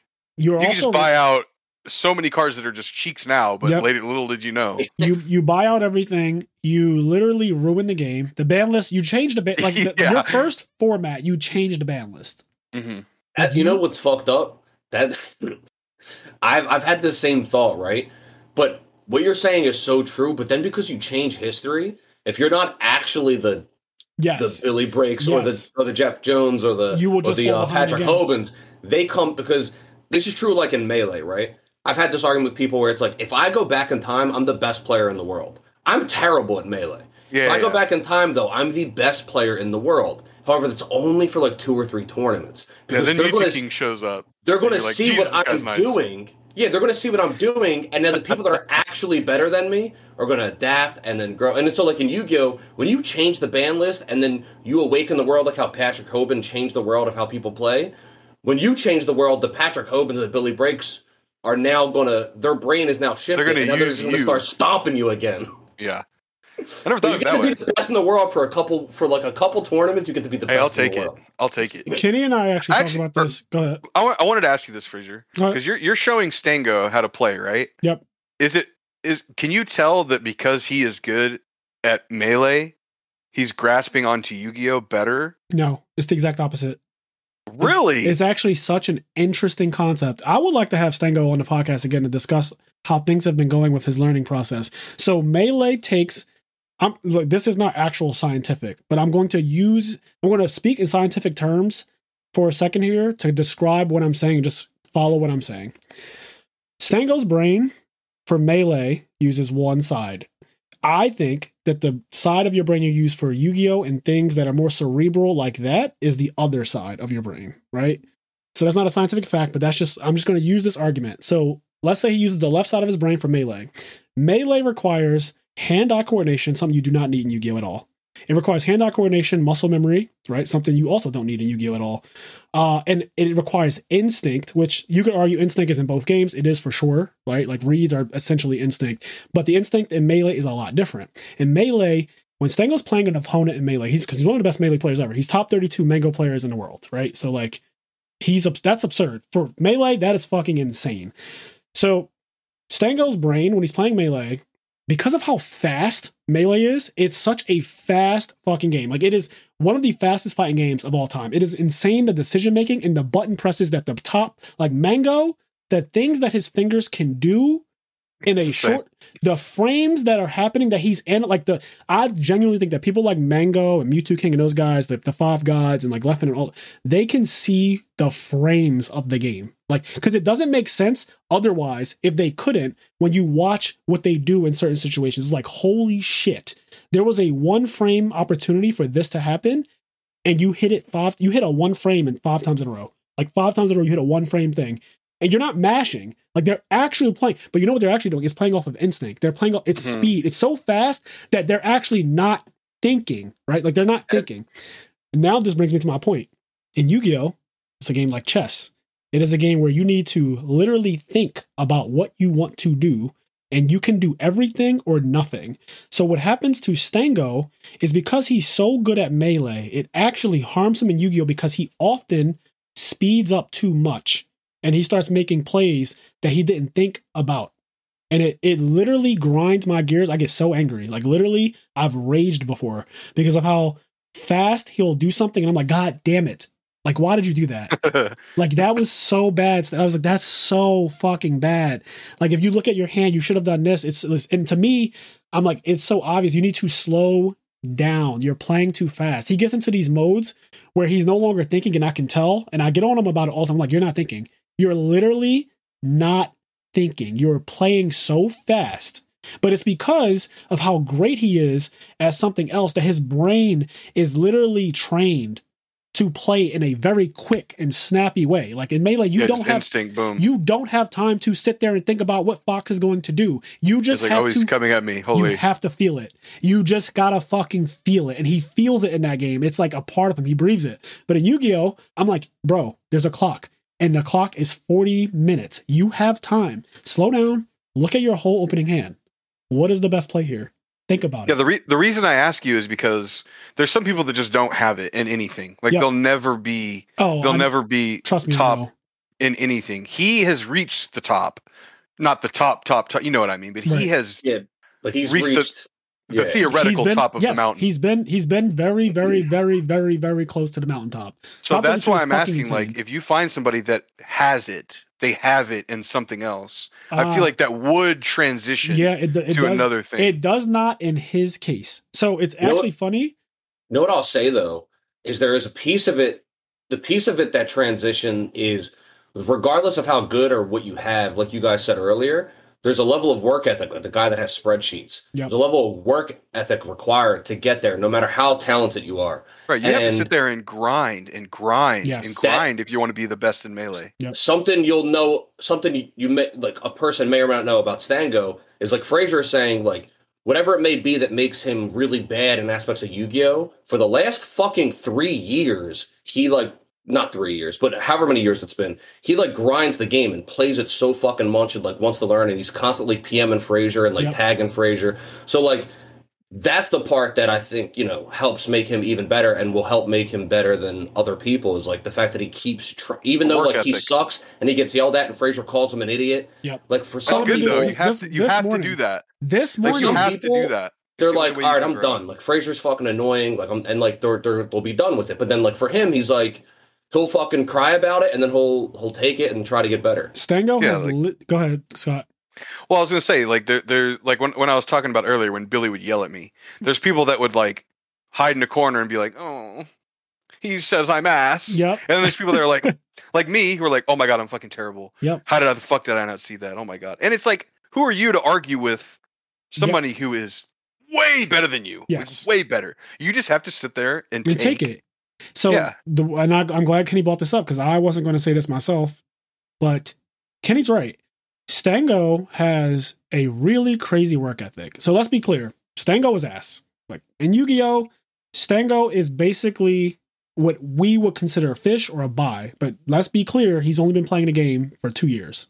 It'll be 3 next year, but he's been playing the game for like 2 years. Like solidly 2 years in, right? So where he's at in a 2-year time span is pretty good. But he's also, and this go back to the other thing, luck, he happens to be in a Discord group with one of the best players who ever played Yu-Gi-Oh. Yeah. That is helping to accelerate a lot of the bad shit that people who don't have anyone around them who's good at the game. He's so like, you don't have to go through that. You don't have to think that Crystal Beasts are playable, because why? I'm not going to I'm not going to let you play Crystal Beasts, right, Kenny? I'm not going friends to don't let friends play Crystal Beasts. I literally, the second he was like, oh, this deck looks really cool, I just was reading all the cards. It's not playable. I would be like, oh, really? Yeah, well, that deck's fucking terrible, and you are never playing it, so move on to the next literally one. Me. I'm very mean about it, but the good thing about him, and I'm glad Kenny brought this up, Stengo has really thick skin. Like, I have said some really harsh things to him, and it's even got to the point where, like, he's teared up, he's fucking raged, and, like, been super sad, but what he does not do is quit. Mm-hmm. That fucking man, no matter how bad I beat him down and say the craziest, wildest, most condescending shit to him, he gets back up the next day and he is just grinding DB again and sending me replays and looking for my approval and my validation and tell me if I did something wrong. Like, I think I played really well this set. And here my ass goes, because I'm still such an asshole. I'm like, yeah, you won the match, but you also fucked up here. So even though you won, your opponent was trash and he should have beaten you because you fucked up. But yes, you did win the match. Like, I'm still that guy because I'm such a harsh teacher. I actually tell people, I've been in a relationship with a couple Yu-Gi-Oh players in my life. And one of the things that happens, now this is not a common thing because there are not many girls who play Yu-Gi-Oh, but there are a lot, most of the Yu-Gi-Oh players are guys, and I happen to be into guys. So it's more common for this situation to happen. But when I was with Yu-Gi-Oh players, one of the things that would happen is they would want to learn from me, and I would tell them this is not going to be good for our relationship. I can't turn off how competitive of a person. I could not do that shit either. I can't turn it off. I will not differentiate you from anyone else that I'm teaching. I can't do it. So the whole part where, like, we're in a relationship and I love you and I'm supposed to, like, coddle you and take care of your feelings and manage your emotions and your feelings. That shit's out the window if you misplay. I literally don't. I don't have it, Scott. And this is a shortcoming that I know about myself. I know how cutthroat and how competitive I am as a person. I literally can't turn it off, and I don't even try anymore. I used to try to fight against it and change who I was fundamentally, and I realized it's a part of my DNA. I cannot change it. I am too competitive. When you mess up, I'm going to get angry. I don't care that you're my boyfriend. I'm going to be mad. Okay? Yeah. And that is going to literally ruin our relationship outside of Yu-Gi-Oh! And I've had it happen before. So when it comes up, like, let's say I was dating someone now, if it comes up, I'll tell them I'm not doing it. I don't care how much you bet, because they don't know, because they're innocent. They're just like, oh, yeah, you're such a good player. Please teach me. And then they get mad, like, oh, you won't teach me. That's so fucked up. Like, you love me and you won't even show me how to. You don't want me to be better than you. And then it's like all of this gaslighting shit. It goes in a whole. I've had some. I've had some experiences that are so crazy, and it's like, damn, my relationship is doomed if I teach you, and this relationship is doomed if I don't teach you. Because you think that I'm not. You're in a pickle. Yes, I'm in a pickle. You think that I'm not teaching you because. Can I ask a question? Do you think anybody that is dating. Do you think anybody dated you or tried to get. I mean, I'm sure people tried to get close to you for the sole purpose of you teaching them? Yes. Or tried to date you for the sole purpose of you teaching them? I've had some fan relationships that I should not have done. Like, people who were absolutely obsessed with me. This is the peak of me being a Yu-Gi-Oh player. I'm on Air G. Same team with Billy Brake, Jeff Jones, fucking Ryan Spicer, Alex Van Sant Cordero. Like, all these people, right? We're all on a banner. We have a fucking banner. We got tokens made. We're topping every tournament. Like, everything is going great. Life is great. One of the best players in the world. In fact, top 10 literally by the champ trade thing. Everything is great, right? So I go to events. I'm signing cards, kissing babies, the whole nine, right? Not literally, but you get the idea. So everything is going great. And I have some people who have come up to me and they have been so infatuated with me as a fan of me from Yu-Gi-Oh!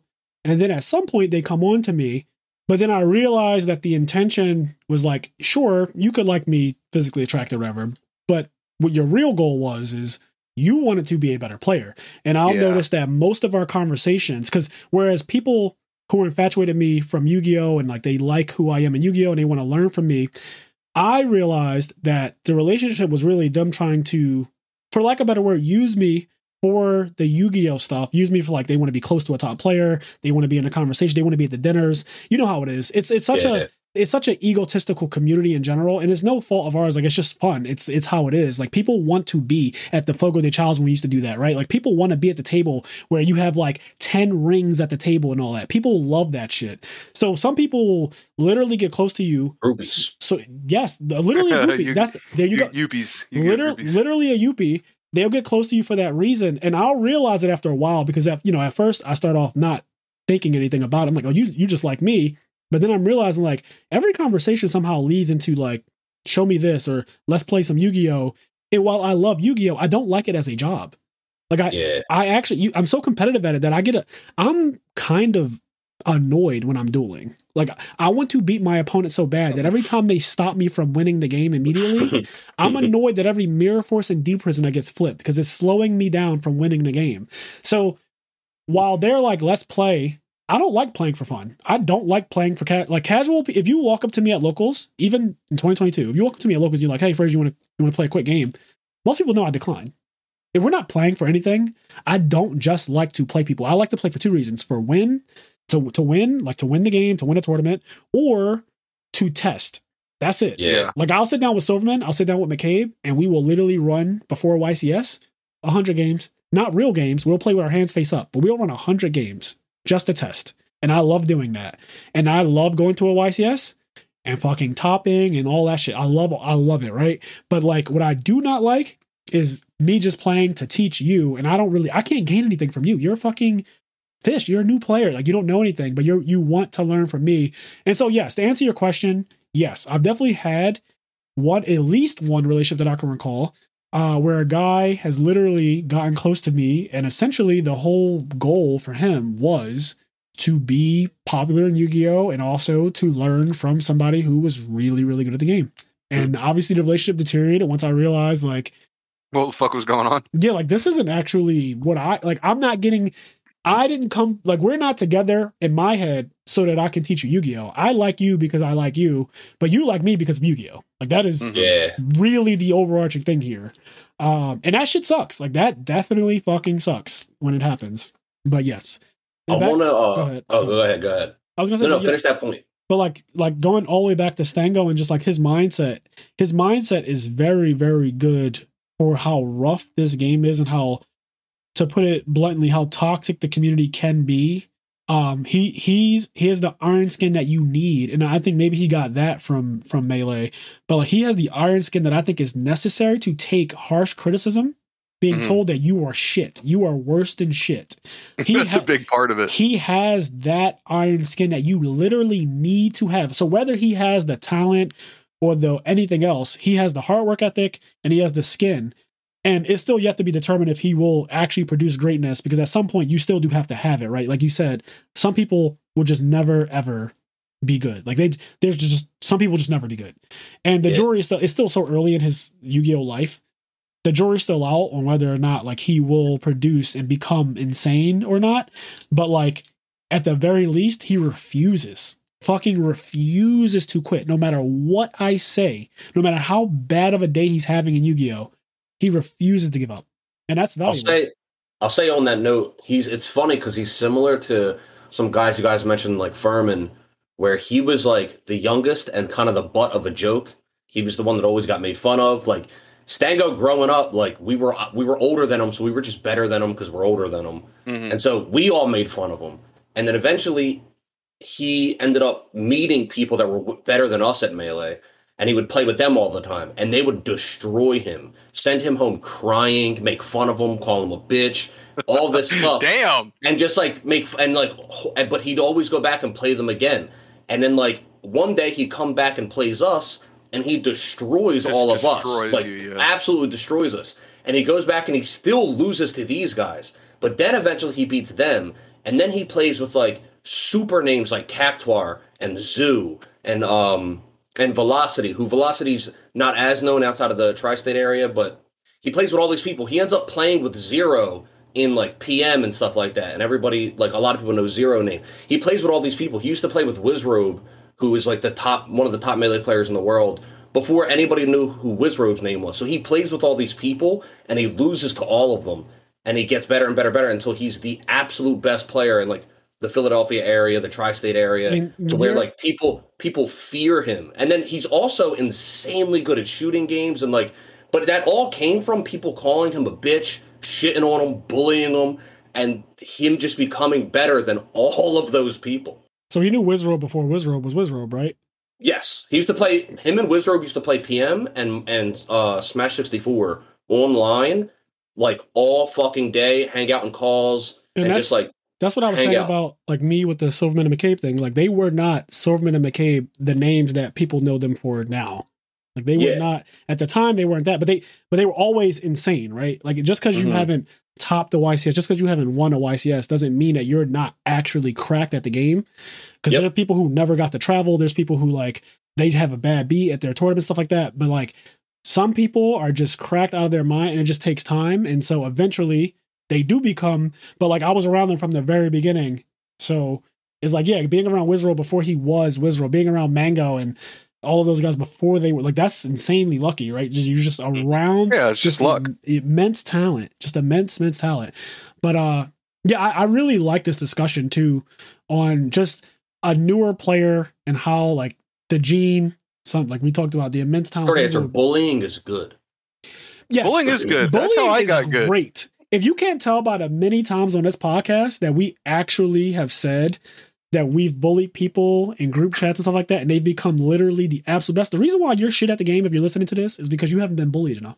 Okay, it's really so facts. Like the group that I hang out with the most, they're like my brothers. Team Legacy. You know some of them, Frazier. You know like Adrian, Javi, Oscar. Yep. It was just constant your ass, like constant shit talk. At the end of the day, like everybody knows it's all love though. Like when I lost to Patrick, like they were there, they were all behind me, they were patting me on the back. It's like, hey, good job, bro. Like at the end of the day, it's all love, but in the moment, you're just you want to bring the best out of like, you know, everybody that you want to bring the best out of them. And I'm gonna say this, because this is another thing too, is like men are just like that. Like it's a thing in us where we can just handle a lot of us anyway. Obviously, you know, this is a generalization, so don't take it super literally.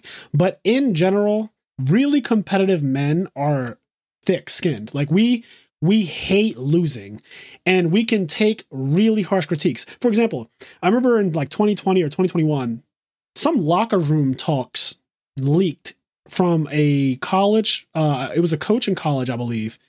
Is the way he was talking to the players, right? He was fucking cursing going them. the fuck in on their lives, probably. He was destroying, saying everything. Like he was going in on them.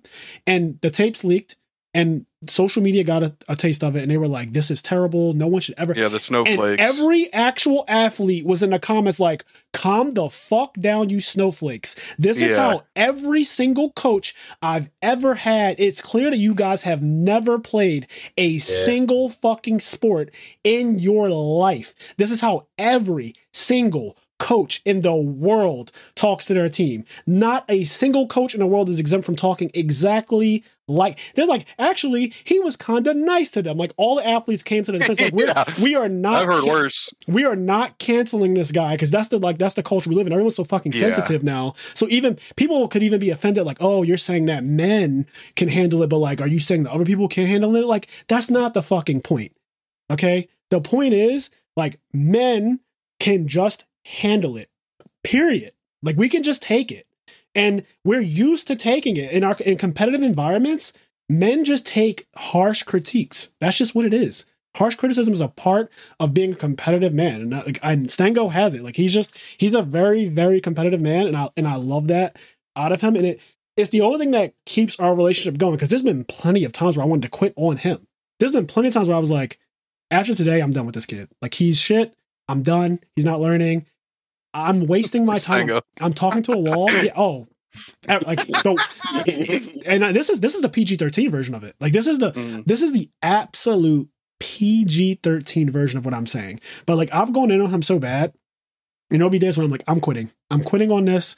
I'm done with this. This is the worst student I've ever had in my life. It's like talking to a wall. And the next thing you know, he'll still keep sending me replays like a fucking feeble mouse, like coming up to me and being like, can you Looking for some please cheese. can you please review this? Please, and let me know if I didn't. I'm sorry about yesterday. Can you please review this? And next thing, here's my sucker ass being like, you know what? God damn it. I can't. Fine. I can't give up on you yet. Like there's still, and then I'll in a replay, I'll see a spark of greatness. I'll see a fucking, and that's all it takes for me to be sucker back in is I'll see a spark of greatness. And I'm like, that was actually real. Like he'll do something that I literally would have done play for play, but it wasn't obvious, right? Cause I don't care if you go Whirlwind Shura, like you're going to get a fucking cookie for that. But like, he'll do something. I'm like, holy shit. That was the exact play I was thinking. But as I was watching this replay, I said, there's no way he sees it. There's no way he's going to see this. And then he'll do it. I'm like, holy shit, that's amazing. Like that's, yeah, it's funny. Like I was playing Edison a couple days ago, and I made a play, and I thought the play was fine. And Jesse Samick was in the call. I know you know Jesse Samick. Jesse Samick was like, oh, Jesse's insane. I love him. Jesse's like, I would have done this. I would have done this and probably done that instead of that. And I was like, oh, I didn't even see that play. Yep. And then he ODs on me. He goes, I'm gonna be honest. I didn't see your play, like in a bad way. Shit. I was like, oh shit! Oh shit! You just OD oh on me. Shit! Oh my god! I'm gonna be real with you. Damn. Oh shit! This is the first time I heard that one before. I'm like, damn. That's insane. Oh my god! That's Yo, amazing. Jesse's goated. Jesse has 2 YCS wins. Well, one's SJC, but 2 YCS wins and an ARG win. He's very, very good. And also, when it would never happen, but you got to get him on the pod. It would never happen. He would never do it, but you got to try. Jesse literally lives with Steve. Like he literally. I think if I strap him to a chair in Steve's basement, which he's already there anyway. If I strap Jesse's him to the best. If I tie him down to a chair and put a microphone in front of his face that he cannot move with any part of his body, I could perhaps get him on the podcast. Because he's won in 2 eras. Not many people have won in multiple eras. Yeah, Hansel, the 2-time national champion, the only 2-time national champion, by the way, for the United States. Bergenstein alert. Yeah, he's won in 2 different eras, which is crazy. He won in 2011, and then he won literally 11 years later on the same day. That shit is fairy tale, by the way. That shit is like super fake fairy tale that this man won on the same day, 11 years apart, the same tournament, which is so many crazy, like it's just a crazy thing. That is just the craziest shit. Hansel's win this year was insane to me. But yeah, Jesse has won in 2 different eras. He's one of the hardest opponents I've ever had too. When I think about it, because I always say, and I still think this is true, but Nazar I think is my hardest opponent I've ever played in Yu-Gi-Oh! I've played Billy many times. I've played Jeff many times. I've played Patrick many times. I've played a lot of the greats many, many times. Nazar is like, I don't know. I still to this day can't quite put my finger on it, but like, if I had to attribute it to something that I think off the top of my head, it's very hard to read him is one. I'm not used to that. I'm used to being able to read good people because if you're used to playing against good people, you go accustomed to reading good people. But Nazar somehow, and maybe, and this is going to be like slightly shady, but I actually don't, and I'm not intending it to be this way. I think it's because every time I've played Nazar in the past, I didn't perceive him as a good player. And so I normally do have a harder time reading bad people because you get where I'm going. Bad They people, don't even know what they're going to do next. How the fuck are you supposed to know? And so when I look at the guy in front of me with his hat on, Jesse said, "I didn't see your play."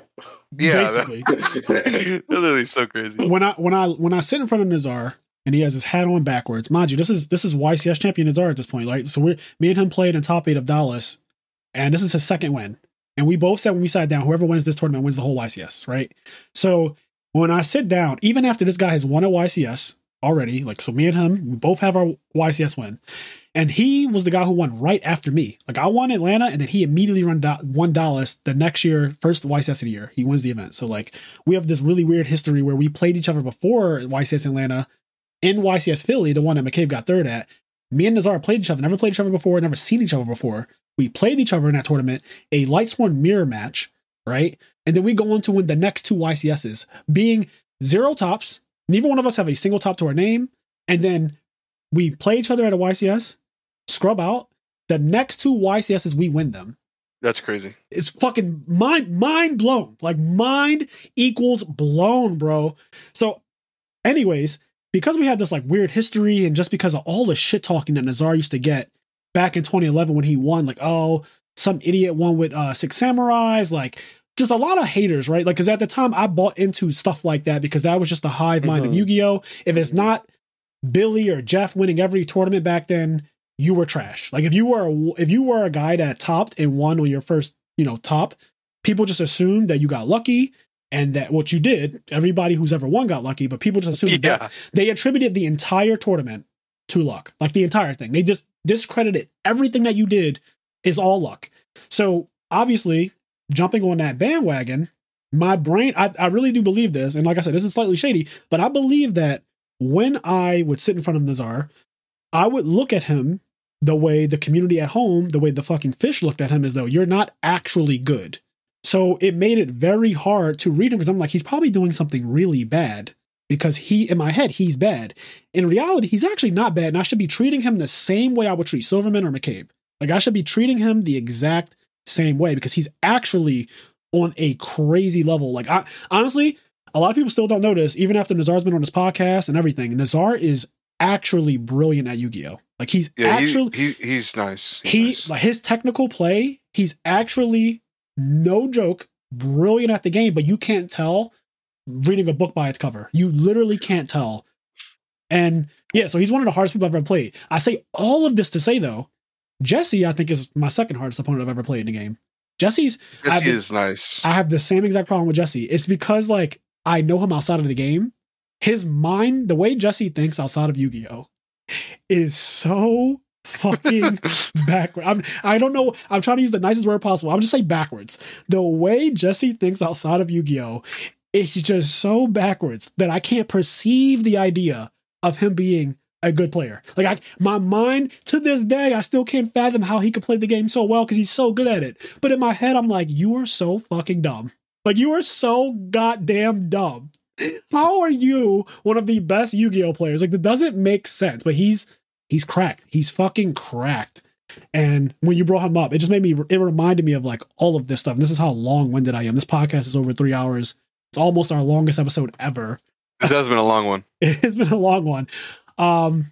Geez, we have so much to talk about, Scott. I think it's better if we just table it for another episode where we have you on because we didn't even get to the time rule. Bro. You know what I think we should do? Speaking of time, you know what I think we should do? Because we have a lot of people that we say that we got to bring them back. Yes. But instead of just because I don't think we have plans for really after the new year other than probably recapping Christmas and New Year's. I think our first podcast after the holiday should be the recap. And then if we can set it up with Scott, if you have the free time, we should just set up, like he should be the second podcast of the year just to like pick up where this left off unless we have something else planned.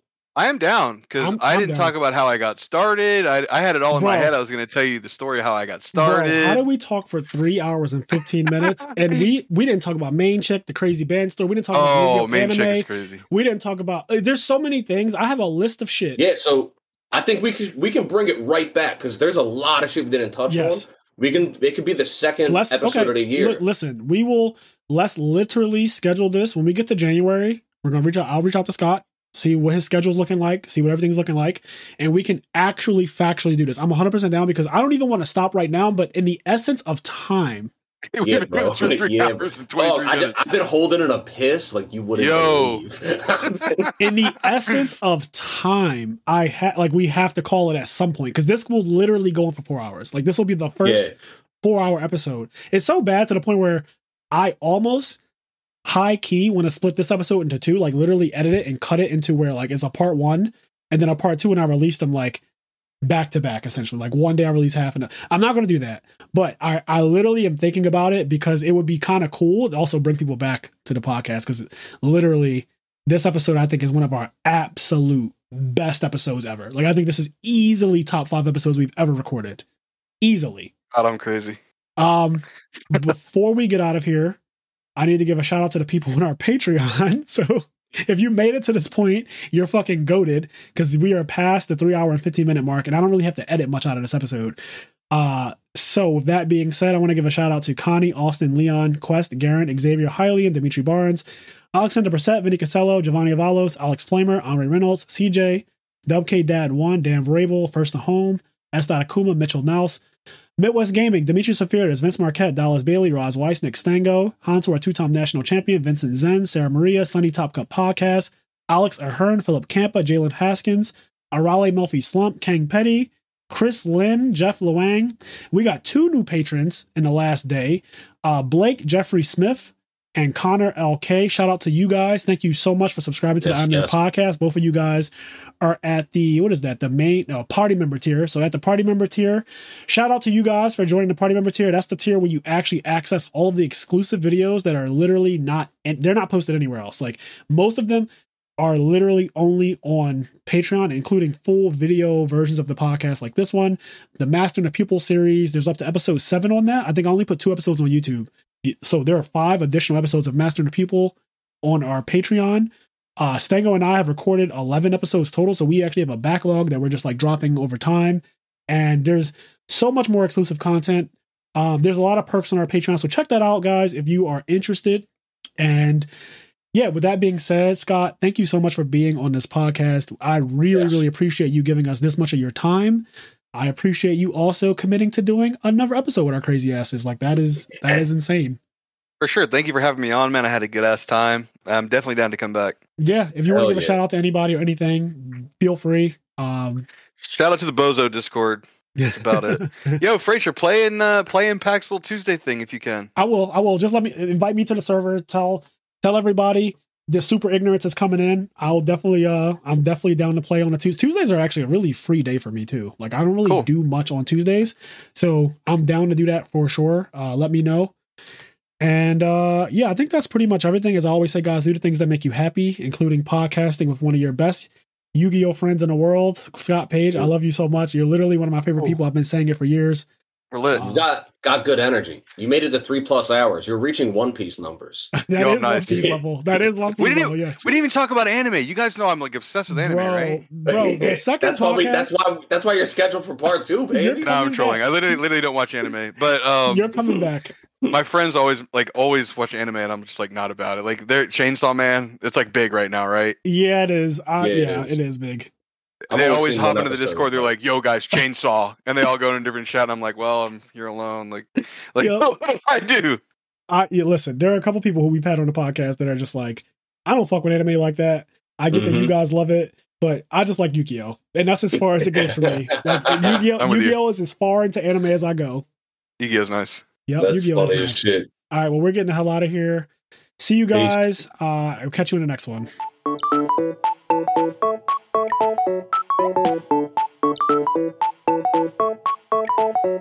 Thank you.